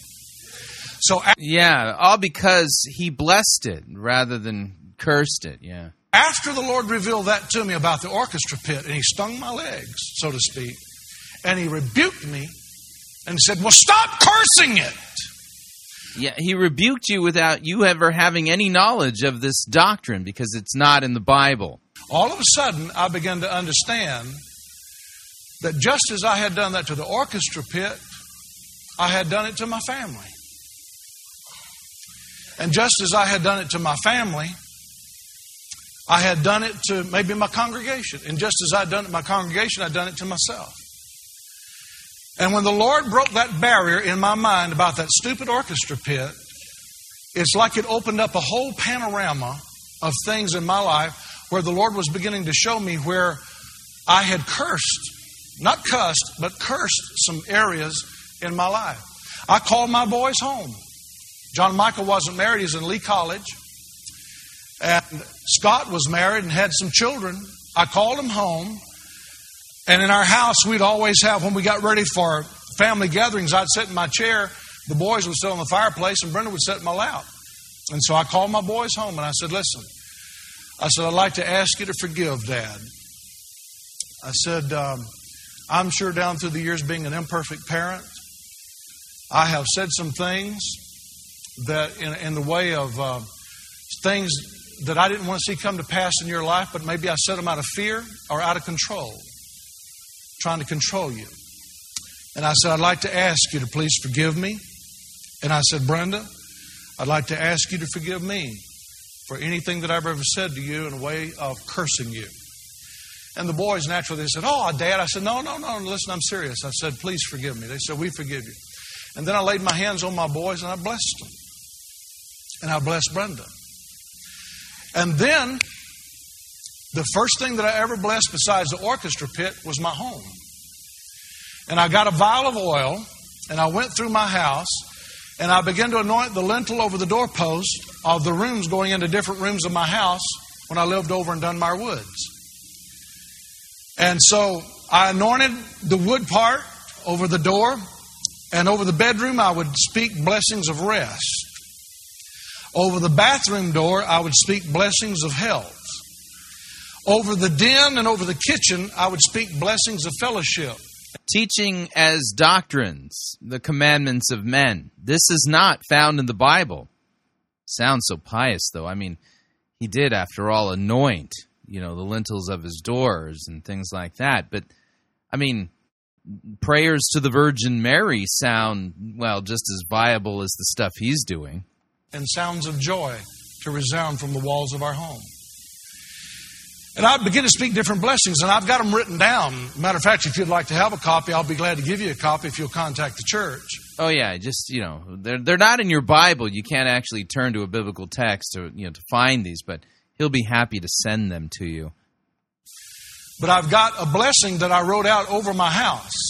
And when I began to bless my house, immediately my house began to feel different. Immediately. Oh, well, see, there's a testimonial right there. It just felt different. Okay. My rest was deeper and sweeter. Our relationship, which has always been wonderful, but our relationship was just so much sweeter.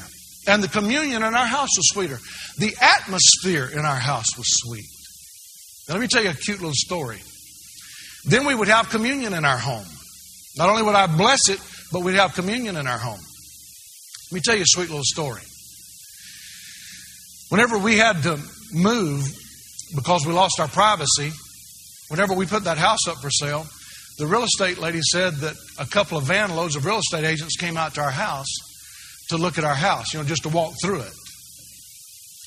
And she said when these seasoned real estate agents that never really talks to one another much, never really fellowship much, they just sort of walk in houses and get back in the van, drive to the next one, walk through and get in. And she said, Pastor, when they came in your house, these 2 van loads of real estate people, she said they just stopped. And said all of a sudden they became chummy. And they said, hey, Mom, how you doing? How's your mama doing? Bob, tell me about your boy. Where's he at, Auburn? Tell me about him a little bit, And the women began to fellowship, and she said they congregated in your bathroom. And she said, here's all these seasoned real estate agents, and they're in your bathroom and in your bedroom, and so they're just laughing and hee-hawing. And she said they stayed and stayed. And I said, You know what that told me? That told me that even when ranked sinners come into a place where blessings of the Lord are, it'll even change them. I'm surprised he's not selling these blessings. Yeah, send in your $1,000 seed offering if you want the realtors to chum it up inside of your house. I mean, wow. And yet the Bible sits unopened. Are you listening? I said, are you listening? So I began to say to myself, okay, now if they came to my house and my house was blessed and we had spoken blessings over the bedrooms and the bathrooms and the den and all that in the kitchen, and we had spoken the blessings and it changed them and they stayed there and wanted to fellowship, then the Lord began to speak to me and He said, I want you at Brownsville to begin to go in now to the choir. And He said, what you did... Yeah, did you bless the choir yet? You might want to bless your parking lot, too, Did in the orchestra pit, I want you to take every week and I want you to anoint your finger with a little bit of oil, and I want you to anoint the wood on the bottom of those choir seats. And the Lord said, I want you to back off, lift your hands like a priest, and I want you to begin to bless the choir. Don't complain about the kind of worship you're getting. Don't complain about the kind of songs they're singing. Just bless the choir. And so I took my finger, anointed it with oil. I'd go through there and I'd anoint every choir seat. Wasn't as many as there is now, but I would anoint every choir seat. And after I'd anoint them, I'd back off on this side of the glass. I'd stand there, hold my hands up like this, and I would speak a pastoral blessing over the choir. And here's some of the things I would say. I'd say, choir, I bless you in the name of Jesus. I said, I bless you for an anointing to so come upon you, and growth to so come in this choir, and for God to bring people in this choir from all over the place that has Notice, he's not actually praying. He's decreeing and declaring. No biblical text says to do this. Talent and ability, but lives godly lives and holy lives. And I said, I speak in the name of Jesus that you stand there and that sounds come from this choir loft that will literally touch the ends of the earth.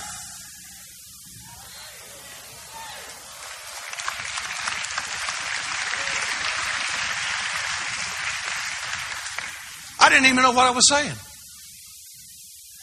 Then the Lord spoke to me and He said, now go and start stretching your hands over every section of pews. And every Saturday night, it was a ritual. It didn't become a religious ritual, but it became a ritual. I'd come over here and I'd stand here over this section of pews in the dark, stretch my hands out, and just begin to bless these pews. I would come and bless this section of pews, and then I'd go in between the gap here, and I'd bless this section of pews. I'd bless that section of pews, this section of pews, that section of pews. Do the same over the whole building.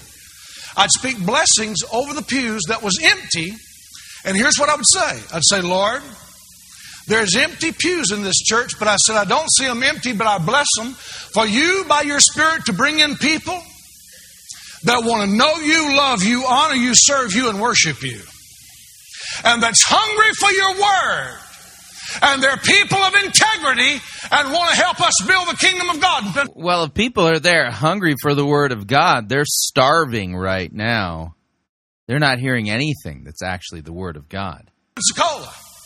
And I said, the people that have the wrong spirit about them, the people that are not right with you, that are hypocritical, and they're not living the way they ought to be living, I said, I ask you to block them. They may come, but I ask you to block them from getting intricately involved in this church. And I said, I ask you then to remove them and replace them with people that want to know you, love you, honor you, serve you, and worship you. And people that are hungry for your word and have integrity. Are you listening to me? Now watch this. Then I went up in the balcony. And I did the same thing in the balcony. Then I took anointing oil and I would put it on my tongue and I would gag. I'd stand here in the dark, take anointing oil, anoint my tongue, and I would bless myself as the pastor of the church. And I'd say, Lord, I don't know how to preach. I've never learned the art of preaching. And I said, you're not preaching at the moment. That would require you to actually exegete a biblical text. I said, Lord, I'm not real smart. But I said, if you give me favor, and if you touch me, you can give me something worth hearing, and you can use me. And I said, Lord, everything that I've ever thought about myself and said against myself in the way of a curse, I break it right now in the name of Jesus. I plead the blood of Jesus, and I ask you, Lord, would you send a fresh anointing on me? And I would anoint my tongue and gag every week. And I would taste that anointing oil, but when I'd lay down on Saturday night getting ready to come in on Sunday, I'd always sleep that anointing oil going down my throat. And then I would stand in here and I would begin to speak to the atmosphere of the building, and I would bless the atmosphere of the building. Really, an atmospheric blessing. Wow, that's not found in the Bible either. And here's some of the things I would say. I'd say, atmosphere. I say, if you're religious, I break you in the name of Jesus. I said, and here's the odd part. All of this is really religious, but it's not Christianity. I don't know what this is. Speak that an atmosphere so prevail in this place that the glory of God can come and settle at least three times greater than it was in the other building.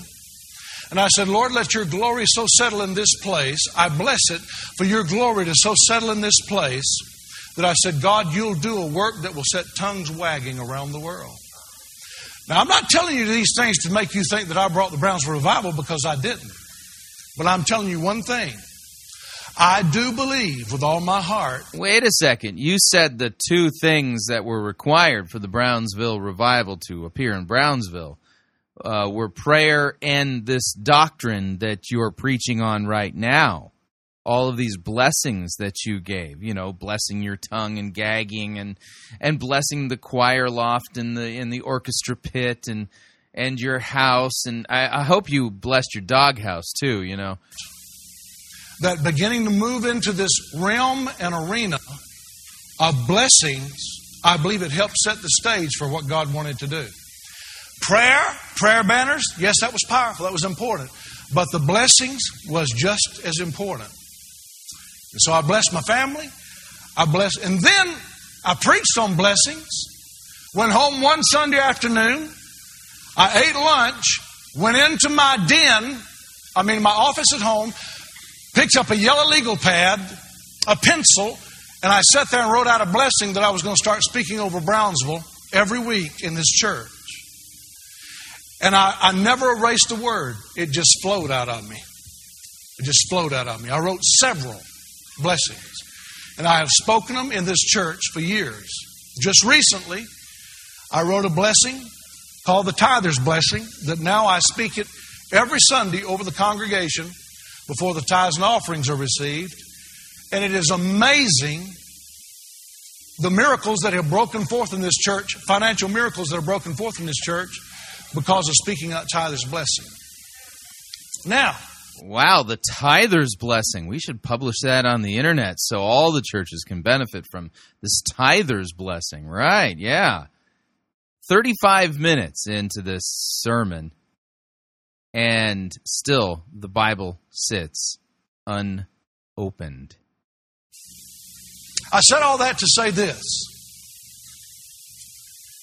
If you want something changed, don't curse it, bless it.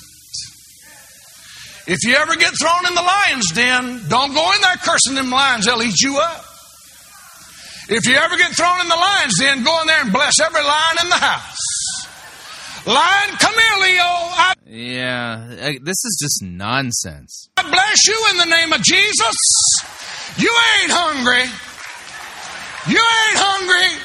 You so full you couldn't eat another mouthful. I bless you in the name of the Lord. Now lay down over there and be blessed with peace. Shalom to you, son. Are you listening to me?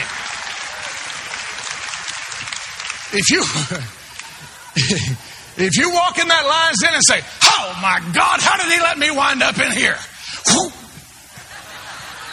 You know what I'm saying? God, I just don't understand. Everything goes so wrong. He's going to eat you alive.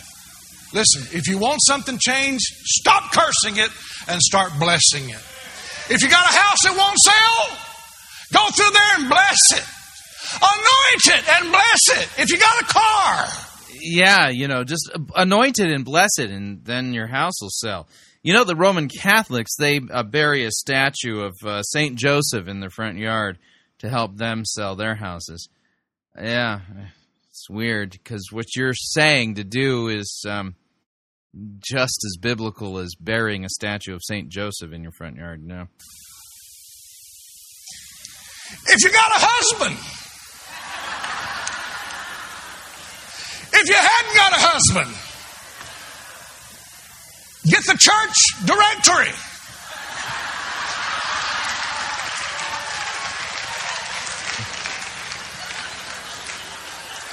Whoa! Man, lights went on then, didn't they?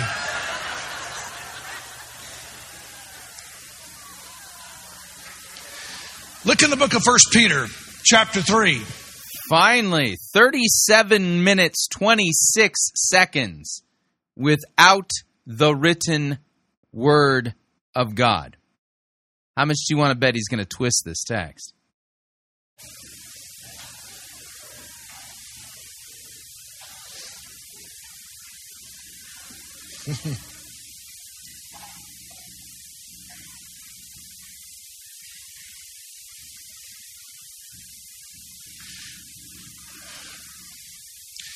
First Peter chapter 3, verse 8.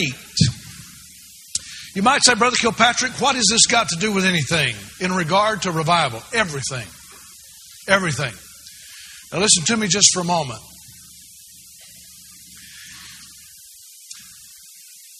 I preached a message last Sunday in here out of the book of Numbers, and I was talking about murmuring and criticism and being negative. Not because the church needed it or not because I've heard anything, but the first of the year the Lord began to speak to my heart, and He said, what I'm going to do, He said, just as you have spoken that blessing over the church, the tither's blessing, and miracles have broke out, and testimonies have erupted from you speaking that tither's blessing, He said, I'm taking you somewhere new. And He said, just as that has happened, He said, the congregation will follow you. And He said, I want to move you into another dimension of blessings. And then the Lord began to speak to my heart, and He said, I want you to ask the people, don't tell them to raise their hand or make a vow or even a covenant or a commitment. Tell them not to do it right now. But tell them to start thinking about this question. And here's the question I asked Brownsville. I said, this year in 2002, if you were asked to make a commitment and to make a resolution, that's a weak word, resolution, much different from a vow. But could you bring yourself to make a resolution that by the grace of God this year, you won't let a negative word come out of your mouth or a critical word?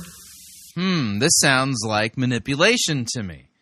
Oh, yeah. Why don't you want any negative words being spoken? Because people are on to Kilpatrick. They know the Brownsville revival is a sham. he's teaching false doctrine. So what do? You act like a cult leader. Oh, God spoke to me this. And God wants you to make a vow that you're not going to say anything negative so we can keep raking in the cash. Come out of your mouth. I said, could you do that? And the congregation groaned. And the reason why we groaned is because all of us understands our flesh and our old man, and we all understand how hard it is sometimes. Sometimes we're spiritual, a lot of the times we're carnal. And sometimes we're close to God, and sometimes we're not close to God. And when we're not close to God, it's just automatic that the tongue goes into gear and begins to speak all kind of stuff. Can you imagine some of the things down through the years that has been spoken over you? I'm not talking about confession, friend. Now listen to me. I'm in a different realm here. I'm not talking about confession. I believe in the power of confession, but I don't believe in it to the extreme that many people preach it. And many books are written about it. I don't believe in it to that extreme, but I do believe in it. But I'm not talking about the power of confession now. I'm talking about blessings and curses. Can you imagine? Just think back sometime. Sometime you even dream about it. Many times. Now notice he's had everybody open to 1 Peter chapter 3, verse 8, which means we're going to be reading God's word out of context. And he hasn't even read it yet. 40 minutes, 41 seconds. Still, the Bible has not made an official appearance in this sermon. Things that people have said about you and upon you, spoken upon you, still rises up to this day like an invisible hand out of murky waters and grabs hold of you, and you still feel the power of those words that were spoken over you by an authority figure. Be it a father, a mentor, a coach, a teacher, a principal, a pastor, a youth pastor, a dear friend that you loved and was loyal to. Even to this day, it's like a hand coming up out of murky water and grabs you. And it seems like you go so far, and that thing grabs you and affects you to this day. And it's like you can't get past the influence of those words. And that's called a curse. Now, a curse is... Where in the Bible is that called a curse? I'd like to see that text, please. I'd like to see what God has revealed regarding this concept. It's much different than cussing. Cussing is profanity. Cursing, if you boil it down, cursing means speaking that upon yourself or upon your life or upon your situation, upon your family or someone else, what you don't want to see come to pass. That's a curse. Now, a blessing is speaking what you do want to see come to pass. I used to think... Yeah, again, where are you getting these definitions from? I'd like to see it in the Bible. Whenever I was much younger, I used to think whenever the old patriarchs and the old prophets of the Bible used to bless their children like Jacob blessing all of his 12 sons in the book of Genesis, I used to think he's prophesying. And I thought, my Lord, what a poetic prophecy. But I've come to understand as I've gotten older and understand the Bible better and understand the mystery and the power of a blessing better, I have come to understand that speaking a blessing is not prophesying. It's speaking that which you desire to see come to pass in the way of posterity. A curse. Why do people curse? I tell you 2 reasons. One is fear, and the other is control. When a child is doing something and you feel like you're losing control of him, you'll say things to him to shock him, to try to pull him back in line, to intimidate him or intimidate her. And that's not the way to do it, but you're actually cursing him. You listening to me? Oh, no. Accidental curses. Yeah, through bad parenting. Who knew? You're trying to pull them back in line, so you're trying to control them, and the way you're trying to control them is by saying some really drastic things over them. Now, in the book of Peter, I want to show you something that's really, to me, it's profound. 1 Peter chapter 3, verse 8. The Bible says, finally be ye all of one mind, have compassion one of another, love as brethren, be pitiful, be courteous, don't render evil for evil, or railing for railing. Contrariwise, blessing, knowing that you are thereunto called, that you should inherit a blessing. Now everybody look this way. This is clockwise. Let me turn around so you can see. This is clockwise. That's the way the clock goes, around like this. Counterclockwise is this way. See? The Bible says, don't render evil for evil, which is so easy. And don't render accusation and manipulation and control, which is so easy. Don't speak out of fear, which is so easy. Don't speak out of just carnality, which is so easy. But the Bible says, but contrariwise, go against the grain. It says, speak blessings. It says, because you are thereunto called to bless. Now the Apostle Peter here is writing, and he's saying, don't render evil for evil. When somebody blasts you, don't blast them back. And it says, when they rail against you, don't rail against them. You know, I used to think a long time ago that we could ask God to bless our enemies, and we could go to God in prayer and bless our enemies, and the Lord take care of things. But the Lord never said to ask Him to bless your enemies, because God can't bless sin. He says, you bless your enemies. Don't ask me to do it. You do it. You bless your enemies. What? Now you're adding to Scripture. Somebody does you wrong, if something goes haywire, if something goes drastic, terrible, don't get up and rail about it. Don't call your husband. Don't call your family. Don't call your in-laws. Don't call other church members and get on the phone and rail evil for evil and railing for railing. It says contrariwise, blessing. It says because you are thereunto called to bless. Now, let me go back to this business for a minute about I used to think that blessing was prophesying. I've read the blessings of Jacob when Jacob would bless his boys. And he said, you'll be a fruitful bough hanging over a wall and all that stuff. And it's just great. But you know what? That was not coming out of his spirit in a way of prophecy.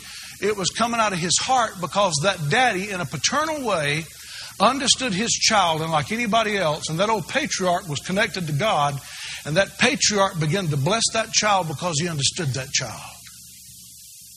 He blessed Judah different than he blessed Manasseh. He blessed Ephraim different than he blessed. Now notice, he is not actually reading any of the texts where these blessings are found. Yeah, he's just kind of talking about them, but not actually preaching them. Others.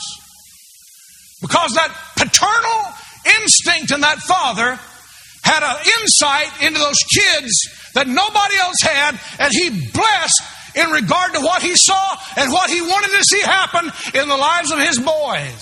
And he blessed all 12 of them. Now you might say, Brother Kilpatrick, how do you bless? I'm so glad you asked me that question. Turn to Hebrews chapter 11. I want to show you something powerful. Okay, so apparently Hebrews chapter 11 will teach us how to bless. Hebrews chapter 11. Watch this.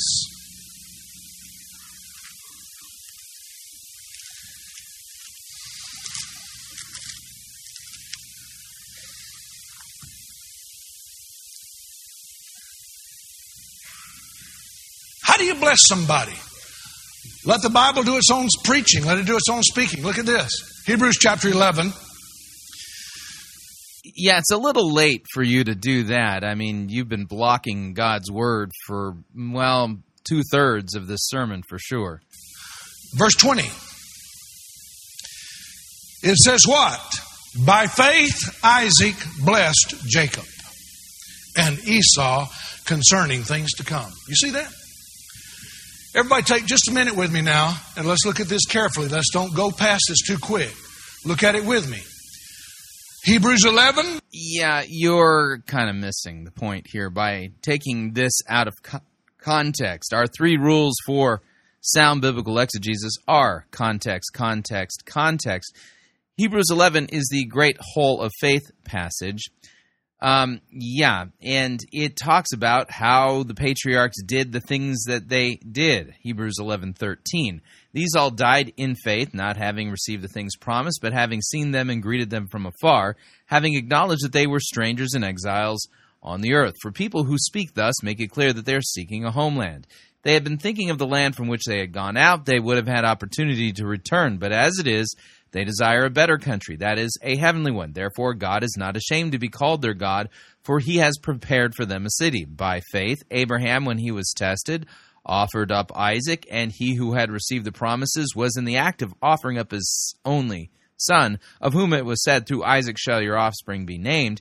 He considered that God was able to raise him from the dead, from which, figuratively speaking, he did receive him back. By faith, Isaac invoked future blessings on Jacob and Esau. By faith, Jacob, when dying, blessed each of the sons of Joseph, bowing in worship over the head of his staff. By faith, Joseph, at the end of his life, made mention of the exodus of the Israelites and gave directions concerning his bones. By faith, Moses, when he was born, was hidden for 3 months by his parents because they saw that the child was beautiful and they were not afraid of the king's edict. Now notice here, this text is not a passage that teaches us, and here is how you too can bless rather than curse. That's not the subject here.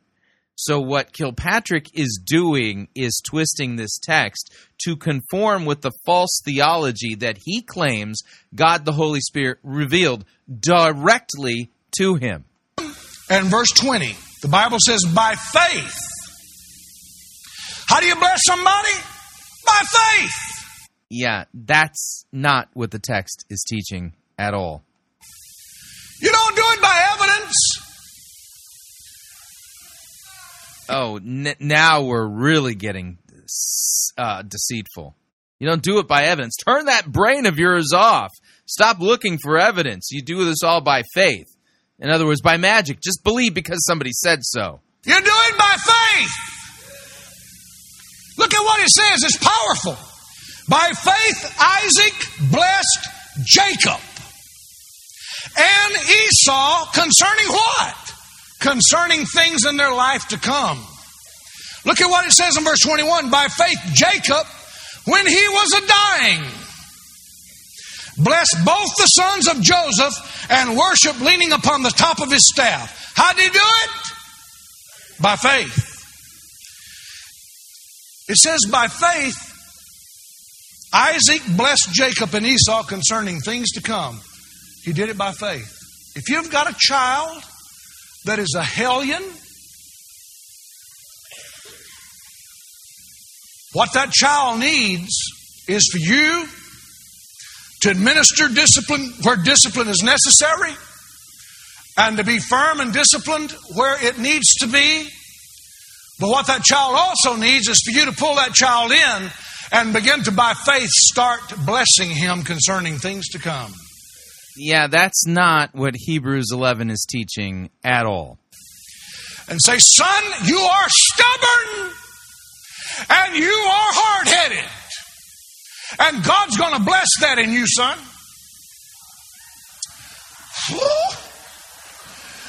God's going to use that in you. He's going to make you a strong leader. And I bless you to just do well in the land. So you have a child breaking the commandment to honor your father and mother, and you want to bless them rather than call them to repent and to be forgiven. And then bear fruit in keeping with repentance. Yeah, this is false doctrine all around. That type A personality is going to be so anointed. God's going to make you like a Moses with a bunch of hard-headed Jewish people. And son, I bless you. You get on my nerves sometime, but I bless you Because you're different and you're really going to excel and do great in life. Amen? You listening to me? I wish I wasn't, because you're totally making a mess. You're not teaching what the Scriptures teach at all. Now let me show you something here. Now, I used to think, as I said, that they were prophesying. And you know, sometimes we, especially in Pentecost, when we get taken up in the things of God, we get real wordy. How many of you knows there was a church here right before revival broke out at Brownsville? They came up with the 17-minute service. In Brownsville, in Pensacola, there was a church here that came up with a 17-minute service and advertised it in the paper. I can't even get my handkerchief out of my Bible. And I can't even get my divider here lined up and get my glasses fixed and get me a sip of water in 17 minutes, friend. You see, I've already been going a long time tonight, and I ain't making no apologies because it's Friday night. You ain't got nothing else to do. And you know what? I'm going to finish what I started too. And you're going to like it. You're going to sit there and take it and like it because I bless you to do it. Woo!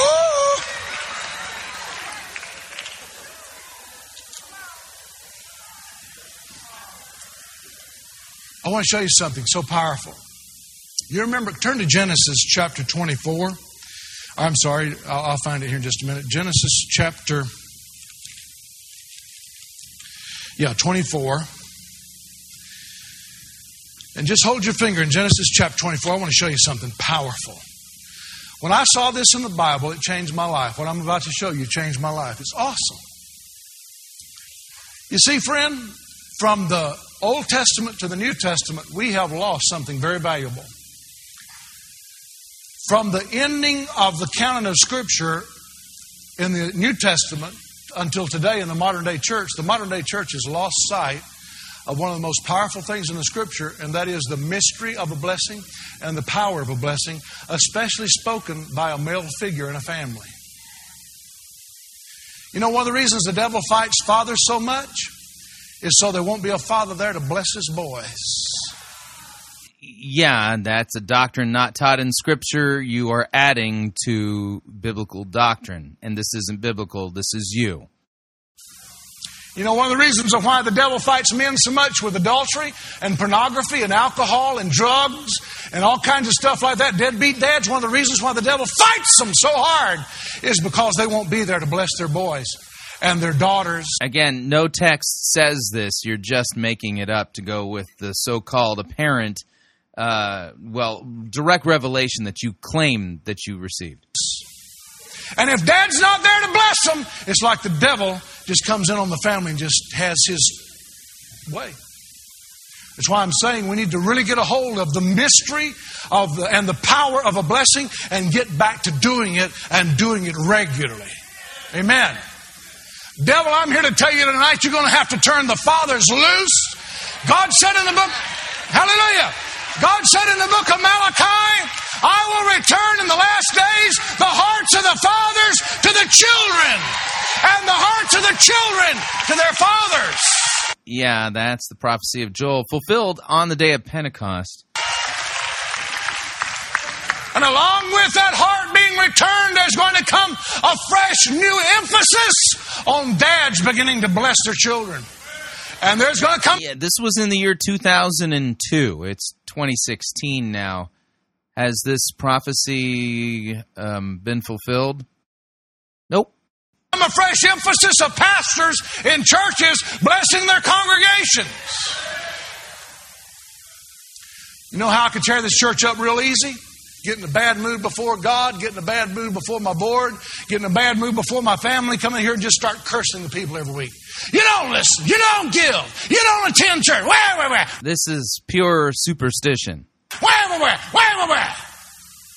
And just get up here every week and have an awful attitude and just really berate the people with a spirit of condemnation. It scattered the sheep like nobody's business. And that's what the devil wants you to do. You know, that's exactly why many kids can't wait to turn 18 to leave home. Because all mom can do is fault find.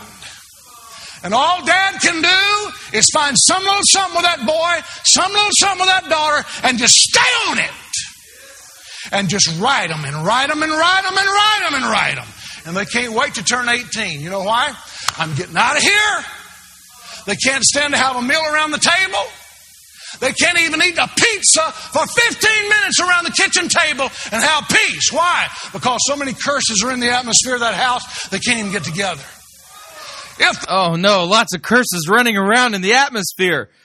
Maybe we can call the Ghostbusters or the Cursebusters or something like that. They would begin to repent and humble themselves and begin to start forcing themselves to speak blessings. You sit around that table for an hour and a half, and the atmosphere will be warm and cozy. Same thing is true in churches. People watch their watch on Sunday mornings. 5 minutes till 12. Oh my God, when's he going to hush? Oh my God, it's 12 o'clock. Oh my God, it's 12 after. When's he going to hush? The place is so sterile, you can't stand the singing, you can't stand the preaching, you can't stand nothing. Why? Because so many curses have been released by the mouths of those church people against the pastor and against the board and against the choir and against the worship songs and against the staff. You can curse a worship song? I had no idea. Who knew? And everybody's mouth's just out of control. That when people come in on Sunday morning, they can't wait to leave. Why? Because the environment's sterile. What would happen across America if people could grab hold of the mystery and power of a blessing? Oh, if only. I mean, the mystery and power of a blessing.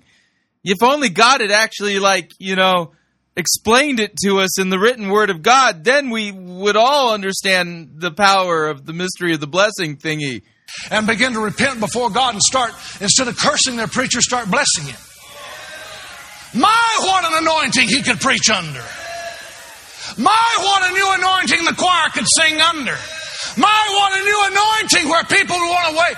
I remember before revival broke out and I started doing this blessings. You old Brownsville people, you remember this. Listen to me. Before revival broke out in Brownsville, I remember this so distinctly.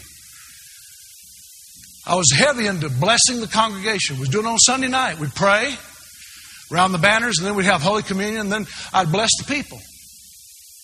I start speaking of blessing for God to bless them and protect them from acts of violence, theft, accidents, diseases.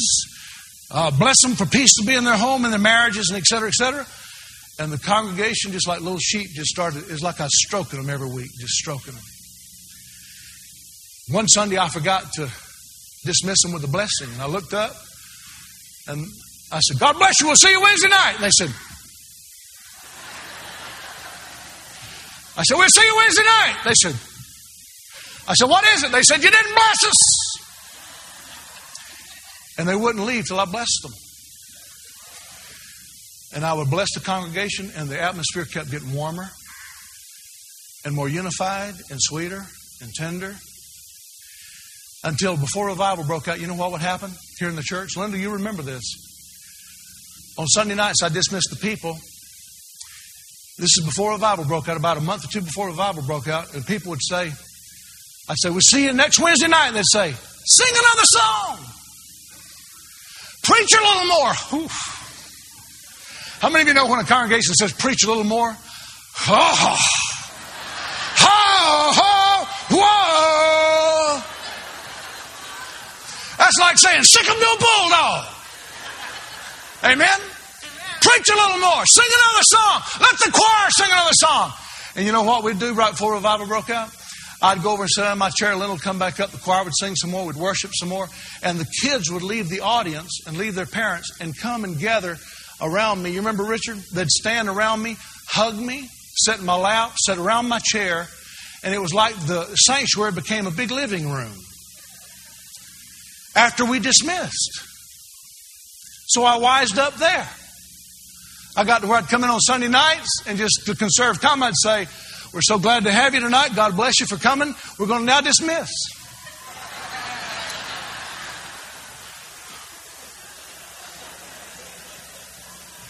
Going to now dismiss you. God bless you. Thank you for coming. And we got all the religion off right there. And the kids would come up No, you didn't. You just made up your own religion right there. That's what we call man-made religion, yeah, in stripes. And they'd say, sing another song, bless us, Pastor. And then they'd pray. We'd have Holy Communion. And Sunday nights got to where there was no religion on it, no formality. It was just like a big living room where people would come together, and that blessing was working. I could see it working. Now, I want to show you something. Watch this. I'm hurrying. I didn't say I'm through. I said I'm hurrying. But now watch this. When I read this scripture in the Bible, this scripture right here is what turned me on and changed my life. You remember when Abraham sent out Eliezer, his trusted servant, to find a bride for Isaac? You remember? And Eliezer told the Lord, he said, "Now, Lord, when I come into this land," he said, "I'm going to ask you to conserve time, that the handmaid that comes by and offers me something to drink and my animals something to drink," he said, "Lord, I'll know she's the one." So Eliezer was laying up there with his legs crossed, had a long journey, and this girl come walking up by the name of Rebecca, and she said, "Sir, can I get you something to drink?" He said, "Why, thank you, ma'am." And she said, "Could I get your animals something to drink?" He got up, he said, "Ooh, you're the one." She said, "What do you mean I'm the one?" He said, "My master has sent me on a journey to find a bride for his son. You're the one." And he told her the story. And she said, "Oh, you got to come home and tell my mom and dad. You got to come home and tell my family." It didn't mention a dad. All it mentioned was a mother. All it mentioned was a mother and a brother. And so Eliezer went home with her. And he told him the story. He said, "I came on assignment by my master to find a bride for his son." And he said, "This is the fleece I put out before God." And she met the fleece, and she's the one. Can she go with me? And here's what the Bible says. It says, the family says, well, let's call the damsel and let's ask her and see what she says. So if you go back into chapter 24, in verse 55, it says, her brother and her mother said, "Let the damsel abide with us a few days, at least 10, and after that she can go." And Eliezer said, "Hinder me not, seeing the Lord has prospered my way. Send me away, that I may go to my master." And they said, "Well, we'll call the girl, the damsel, and we'll inquire at her mouth." So they called Rebekah, and they said unto her, "Will you go with this man?" And she said, "Yes, I'll go." And so look at verse 59. It says, they sent away Rebekah, their sister, and her nurse, and Abraham's servant, and his men. And here it is in verse 60. Everybody look this way just for a minute. I'm going to read you 24 words that changed my life. 24 words. Now, don't count them, because I've counted them 10 times at least and recounted them, so it's 60 words. Or 24 words, 24 words. So don't count them, because if you count them, you're going to miss what this says. I can see somebody, I'm going to prove him wrong. 1, 2, 3, 4, 5. So, just take my word for it, there's 24 words. But here's what it said. It said, before, look this way, everybody. Before she mounted up on her camel out in the yard, to get up on her camel to ride away with Eliezer to go meet a man she'd never even seen, her brother and her mother got her in the front yard before she mounted up on that camel, and they blessed her. And I want you to see what they said. They blessed Rebekah in verse 60. Look at that word blessed. They blessed Rebekah. Didn't say they prayed for her. Said they blessed her. And they said unto her, "Thou art our sister. Be thou the mother of thousands of millions. And let your seed possess the gate of those which hate them." Whew. 24 words. You know what we'd have done if we'd have been Pentecostals back then? Yeah, I say! And we'd have written a book,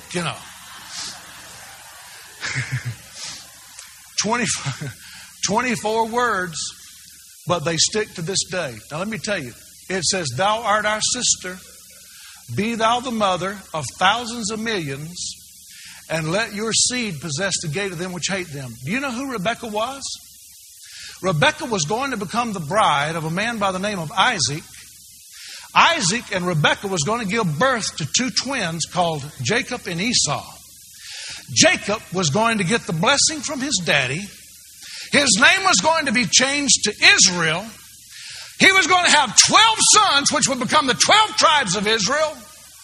And to this day, Israel is surrounded by Islam. Israel is surrounded by an Arab world. There are the millions that hate Israel. But to this day, Israel still possesses the gates of those that hate them. Yeah, and do you think that's because Rebekah's family blessed her, or because of the promises given to Abraham, Isaac, and Jacob directly from God? Think about it. Can somebody shout amen? Woo! Talk about missing the point. Yeah, putting the emphasis on the wrong syllable. Yeah. It's all because of Rebekah's family blessing her rather than God promising. Wow. Okay.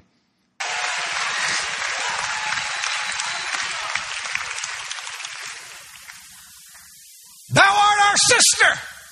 What? I don't know why they're praising God. They should be praising Rebekah's family. I mean, they get all the glory and the credit, right? I need my daddy present. The brother spoke it evidently. And the mother. Thou art our sister, be thou the mother of thousands of millions, and let your seed. She wasn't even married yet.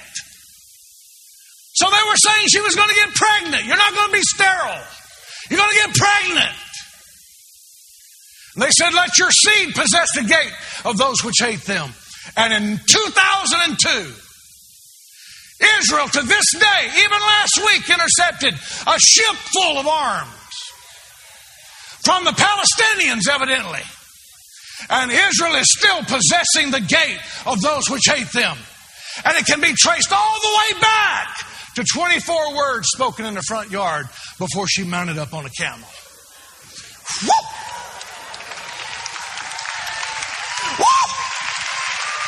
Yeah, you can't trace it back to any of the promises of God. It goes, all the glory goes to Rebekah's family, right? Yeah. Somebody help me praise the Lord. Woo! Woo!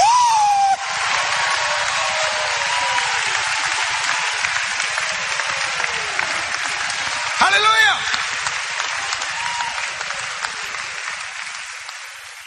Suppose they'd have said, now, Rebekah,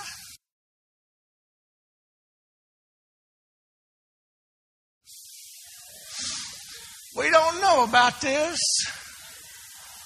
You're liable to go off with him. He's liable to knock you in the head about a quarter of a mile down the road.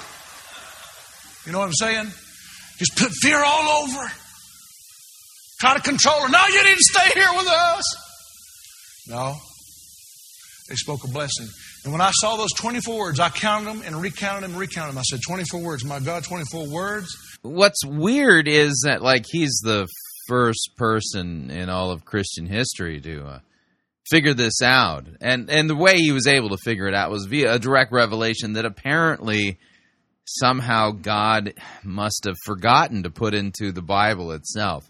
You see, it's not that the story isn't in the Bible. It's just that this doctrine regarding cursing and blessing is actually never explained in Scripture until, the year 2002. When the word of the Lord came to the prophet John Kilpatrick. Has stuck through thousands of years. And I said, if that 24 words was powerful enough to stick down through these years, how powerful is our words? Oh yeah, we're really powerful apparently. Yeah, see, notice now, how powerful are your words? You're godlike. I mean, this is all now about you and your power and your glory. How powerful is our words that we speak in the way of a curse or a blessing? You following me? Now, stay with me for just another minute and I'm closing. I seriously doubt that, and the nervous chuckle in the audience means he ain't closing in a minute.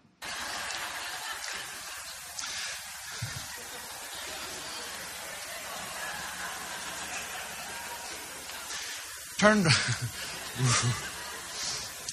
to Ruth chapter 4. I want to show you something else that happened here at Brownsville. Watch this. Something else happened here at Brownsville. In Ruth chapter 4, there's something that happened in Brownsville. Okay. Well, we're hearing a lot about John Kilpatrick. Oh, in Brownsville. Zero about Jesus, repentance, forgiveness of sins, biblical text preached in context. I mean, he went more than 40 minutes without even cracking open a Bible. I need some more of this. Charlie? Thank you, buddy.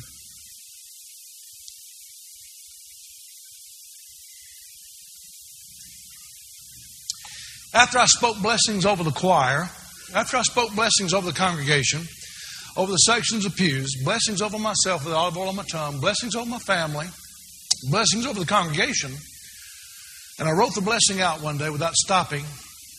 God was really building that in my spirit. I came across Ruth.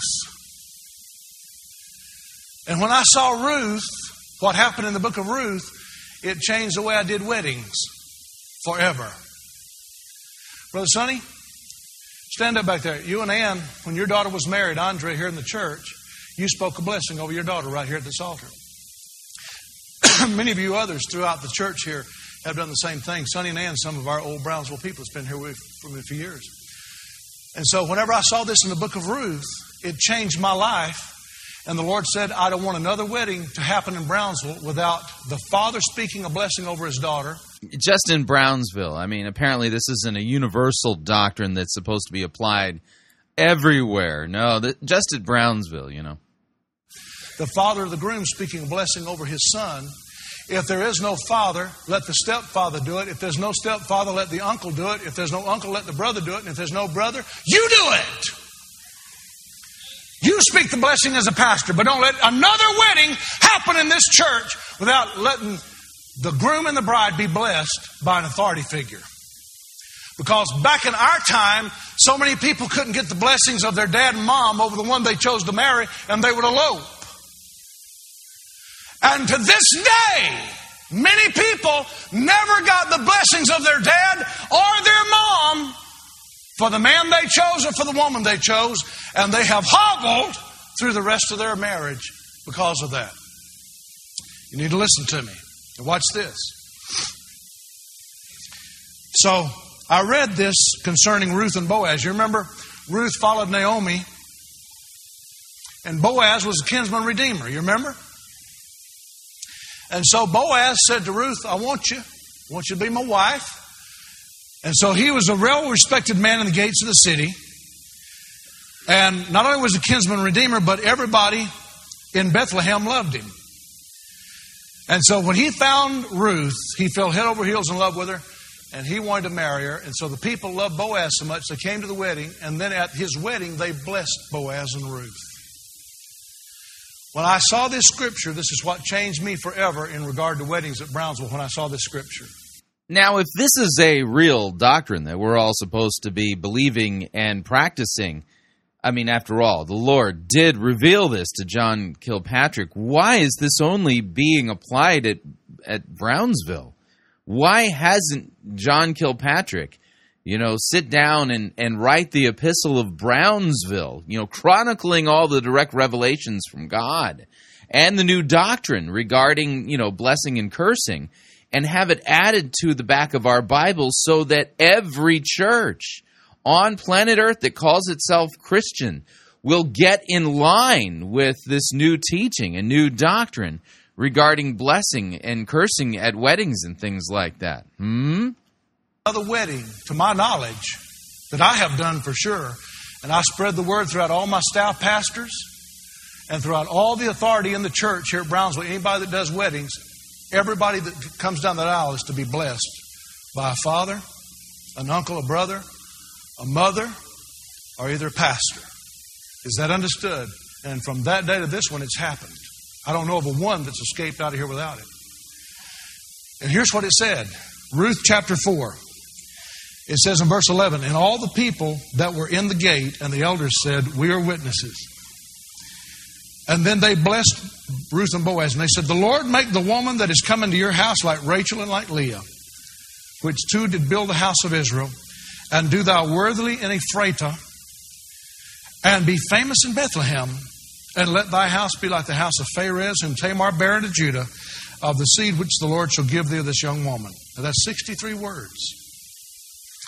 That blessing is a 63-word blessing, and it was spoken by the people when Boaz took Ruth to be his wife. 63 words. Now what did it say? One of the things it said is, be famous in Bethlehem. Isn't it interesting? When Boaz married Ruth, she was the great-great-great-great-great-grandmother of Jesus Christ. Where was Jesus born? In Bethlehem. What did they say when they blessed them? Right. If it wasn't for them blessing, Boaz and Ruth in this way, I mean, Jesus could have been born in Poughkeepsie, It could have happened anywhere. They said, be famous in Bethlehem.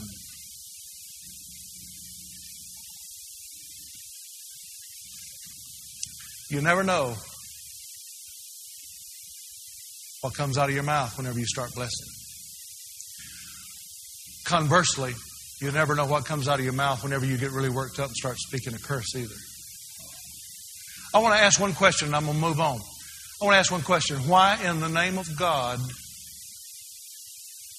would you speak a curse over your pastor when you want your pastor to love you, feed you, be anointed, and help the church? Why in the name of God would you say anything different?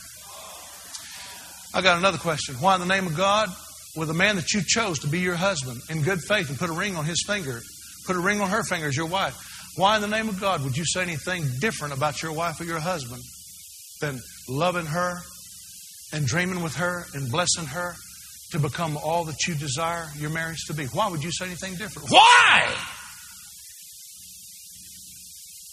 Why would a home have sterile environment where kids just can't wait to get out? Why would a church and a congregation be so... Yeah, it's all about word curses, apparently, not about, our fallen sinful nature and things like that.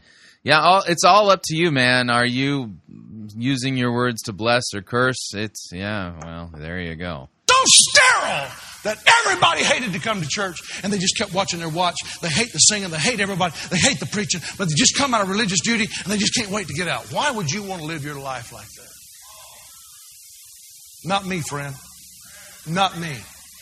And I'm willing to bite the bullet and to go against the tide and speak blessings even when I... Oh, yeah, he's so brave, man. I mean, wow. In the face of all of these grumbly people who are apparently cursing without even knowing they're cursing, he's going to stand against the hurricane of curses. And he's going to be brave, and he is going to bless. Oh, man, Kilpatrick is our Savior, apparently. I want to speak curses. Can you say amen?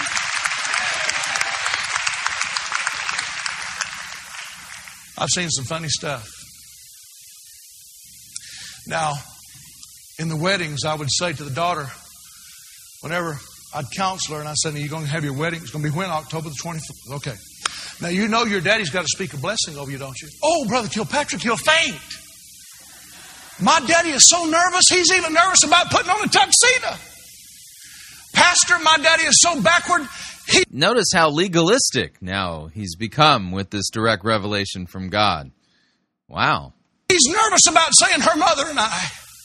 If he has to say a blessing, Pastor, he'll have a panic attack. I said, well, we'll help him with it. She said, are you serious? My daddy's got to say it. I said, yep. So, most of the couples we marry are Christians and their parents are Christians, but a lot of them are not. I still make the old heathens bless their daughters anyway. I do, brother. Make them bless them. Just come right down here and bless them. And so I give them three options. I say you can just lift her veil, put your hand over her face and speak the blessing over her, right out of your heart on behalf of you and your wife. And if you can't do that out of your heart, I'm going to let you read it. I'm going to let you write it down and you'll have to read it. You'll have to pick up a microphone and you have to read it. Now, if you can't do that, you'll have to record it on a CD player. Riding down a country road somewhere and you pick up truck. But you're going to record it and we'll play it on the sound system. And you're going to lift her veil, put your hand over her face, and we'll play that blessing. But you're going to bless her one way or the other, or there won't be a wedding in this church. I have seen daddies come up here, and, you know, it's so wonderful.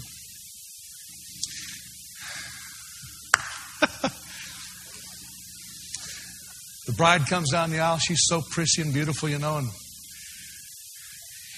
Bubba's right beside her. Bubba's a big old redneck when he walks down the aisle. You know. And they come down the aisle, you know, to get married. So the Christian dad comes out and he lays his hand on her and he says, "Sweetheart, you've been such a pleasure to raise, and your mom and I are so proud of you today. We now bless you, baby, to be released to become the bride of Bubba."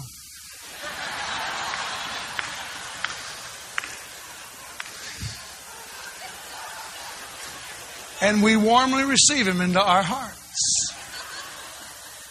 You know, and may God bless you to be the queen of your home. May your body be blessed so it'll be fertile in God's time. You'll be able to bear children, our grandchildren. May they be whole and happy. We bless you for your home to be peaceful. And, you know, it's just wonderful. And the daddy just blesses out of his heart. You know, very few of them ever read it. And then Bubba's standing there, and his daddy has never known God, never been in church. He looks so out of place in a tuxedo. His hands is chapped in big old hams of hands. And I say, now, ladies and gentlemen, the father of the groom is going to bless his son.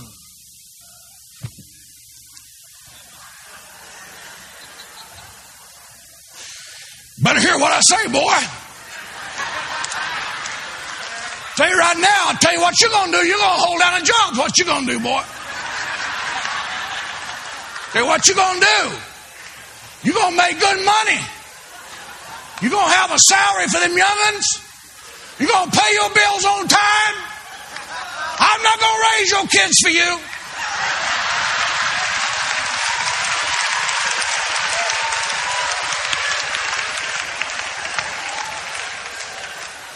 You're going to make money.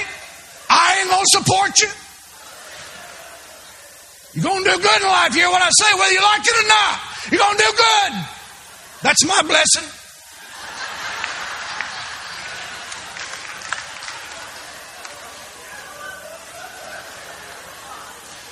You know what? Just imagine how better off the U.S. economy would be if all of the churches would just obey this new revelation from God. We're laughing, but you look at Bubba. Bubba's standing there crying because it's the first positive words his daddy's ever spoken over him. I'm going to close with this story, I promise you. One last story. Is it found in the Bible? When I got through, this is one last Doesn't sound like it. story, I promise you. Don't laugh, friend. Don't laugh. I will go on if you continue to laugh at me. See?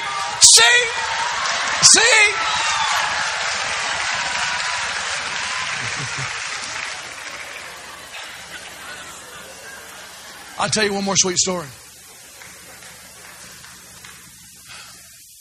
When I got through preaching on blessings in Brownsville years ago, the mystery and power of a blessing, there was a guy in our church. I'd seen him here for about a year or two. And he was really a nice young man. Didn't know his name. He was here in the youth group. And he never really kept his hair combed much. His shirt tail was always sort of hanging out. You know, he had a slouchy look about him. He never really had any friends that I could see. He was pretty well a loner. So after I preached this in Brownsville, and I began to speak the blessing over the crowd, and all that kind of stuff, and it really made a difference in the church. And this young man came up to me one Sunday night before service, and he said, "Can I tell you a quick story, Pastor?" I said, "Hey, man, nice to meet you." I said, "Yeah, tell me a story." He said, "Well, I've always been intimidated before to meet authority figures like yourself." He said, "I could never talk to you before." But he said, "Man, I want to just tell you this story." He said, "Pastor, I have heard your series on Mystery and Power of a Blessing." And he said, "I have thoroughly enjoyed it." He said, "It saved my life." And he said, "I was raised by the hair of the head. I was raised real hard." He said, "There was never any love in our home. My daddy was a rough man. He said, Brother Kilpatrick, he said, after I heard you preach on Mystery and Power of a Blessing, he said, I really began to realize I was missing something in my life. And he said, I drove home, my old beat-up car. I drove all the way back to Ohio and went back to the old neighborhood where my dad still is. He didn't mention his mother. He said, where my daddy still lives, in the house I was raised in. And he said, I drove up in front of the house. And he said, when I knocked on the door, he said, my daddy came to the door and hadn't seen me in years. And he said, what do you want? He said, well, Daddy, I come home to ask you for something. That's what I thought. I told you when you was growing up you was a deadbeat. I told you you'd never amount to nothing. I told you when you was growing up you'd always be a nobody. And look, just what I said's come to pass. You've come back on your hands and knees wanting me to help you. You need something, huh? That's just what I told you would happen. He said, Daddy, he said, it's not like you think. Well, if it's not like I think, what is it? He said, Daddy, I'm living in Florida, and I've been going to this church down there. And he said, my pastor's been preaching on the mystery and power of a blessing. And he said, it has so helped me, Dad. And he said, I really realized something. He said, I really realized that I've been hobbling through life handicapped. And he said, I have really come to realize I need your blessings in my life. And his daddy's just an old heathen. And he said, Daddy, I have driven all the way up here to come back and ask you, would you consider, I don't want your money, don't need your money, and I don't want anything else from you, Daddy, but, you know, he said, I know coming up our life was rough, and I know that your nerves was bad, and, you know, things was bad a lot of times, but he said, Daddy, I love you, and I have respect for you, and I have such respect for you, I need your blessing. And I wonder, Daddy, would you just consider just thinking about it? He's still standing on the porch now of his own house. He said, would you just consider speaking a blessing over me? And he said, I'll tell you what I'll do. He said, I'll go in my old bedroom and I'll pull a chair up and face the wall. You won't even have to look at me.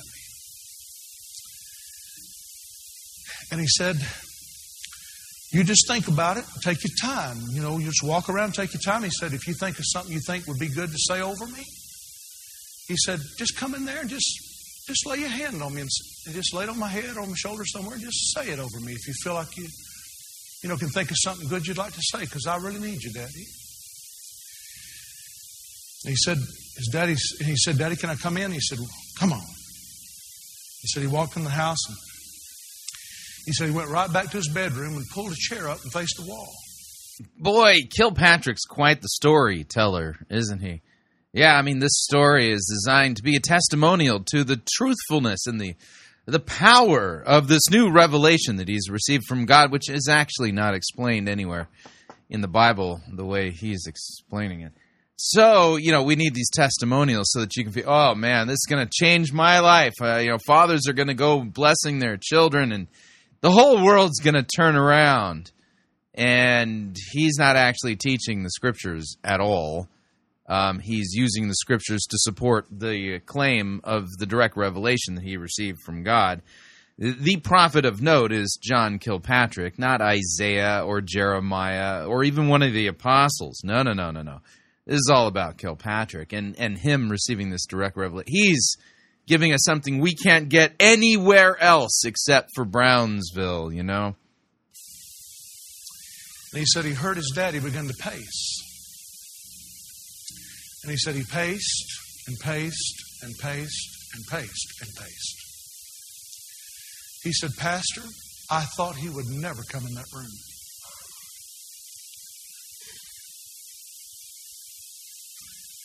He said, I sat there and I watched the shadows on the wall. I hummed to myself. I quoted Scripture. He said, I thought he'd never come in there. He said, finally, after a long period of time, I don't know how long, he said, I heard him when he walked back across the hall. He said, I heard his feet turn in the bedroom. And he said, he gently, slowly walked up to my backside. And he said, I thought he would never part his lips to say a word to me. And he said he walked up so close behind me I could hear him breathe. And he said the first thing I felt from my daddy was not his hand on my head or my back. He said I felt water dripping down my collar.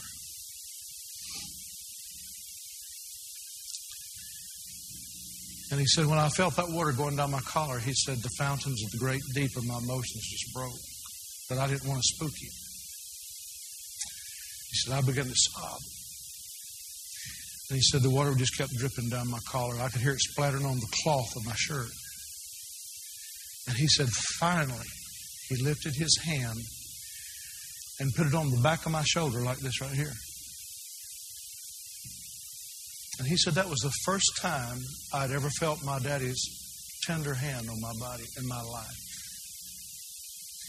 And he said after he put his hand on my shoulder, it's like he had to get acclimated to even that. And he said I thought his lips would never part. He said, but it was so quiet in that room. He said when his lips parted to speak, I heard his lips part. It was so quiet. And he said the first words out of his mouth was this: I am so sorry, son.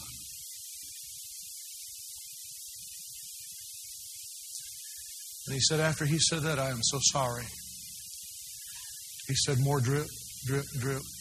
And he said finally I heard his lips part again. And he said, son, all I have ever done is curse you. He said, but today I ask you to forgive me. And he said, I want to give you my blessing. And he said, son, I bless you. And he said, Pastor, when my daddy said, son, I bless you, he said, so help me, the Holy Ghost hit him. He said, no. Really, the Holy Ghost hit him without the preaching of the Word of God, just out of nowhere? The Holy Ghost hit him. And he said the anointing came on him. And he said you would have thought he was a Pentecostal preacher. He said he started just blessing me. Son, I bless you. I bless you to do good in life. And he said he just started crying out loud. And he said he raised his voice. And he said he blessed me. And he said, Pastor, when he started blessing me, he said it was like a hand went down and massaged my insides. Every word, he said, just went in and just massaged my insides. And he said when it was over, he said I felt like somebody wrapped a warm blanket around me and just cuddled me. He said I stood up and hugged my daddy, and he hugged me. And he told me again to my face, I love you. And he said, Pastor, from the day I left his house, he said, I've lost weight. I said, I thought you dropped some weight, boy. He said, I got me a girlfriend. I said, I saw that too. And I said, you got that hair comb, boy, and you got that shirt tail in, you're looking good, all right. He said, for the first time I've got confidence, Pastor. He said, now I'm talking to people. He said, I don't feel intimidated anymore. He said, I feel outgoing. He said, I feel like I'm a new man. Why? Because the daddy that had done nothing but ever speak curses over him. The boy took a risk and went home and said, Daddy, would you please speak a blessing over me? I wish that everybody in this church could have a happy ending like that. I don't have a happy ending to my life. My father left me when I was 12. I've been pastor in Brownsville for 20 years. In 1985, my father took cancer. He married 2 more times after he left my mother. He was married 7 times. I'm his only child out of 7 marriages. I didn't know about the mystery and power of a blessing back then. And when he took sick in 85 in January, from January through March, he died March the 31st. And I went up to see him about the second week of March, and when I got to the place where he was, a little house, he was so blue, he was almost unconscious, and I called an ambulance. And I had him taken to the hospital in Dalton, Georgia. And And when they got him in the hospital, they resuscitated him, put oxygen on him and all, and resuscitated him. And we was in the emergency room, and I was walking outside really concerned about him, you know. And I remember walking by, and I saw him lean up with the oxygen mask on and leaned up on his elbow, and he said, "Who brought me here?" And I stuck my head in and I said, "Daddy, I did." I said, I came to visit you, and I said, "You was blue and almost unconscious." And I said, "You was almost dying." I said, "I brought you here to get you some help." He said, "Don't you ever bring me into a place like this again." He said, "Let me tell you what you do." And he started cursing me. "You get your blankety-blank self back down to Florida, and don't you ever come see me again." And he lit into me. And it broke my heart, man.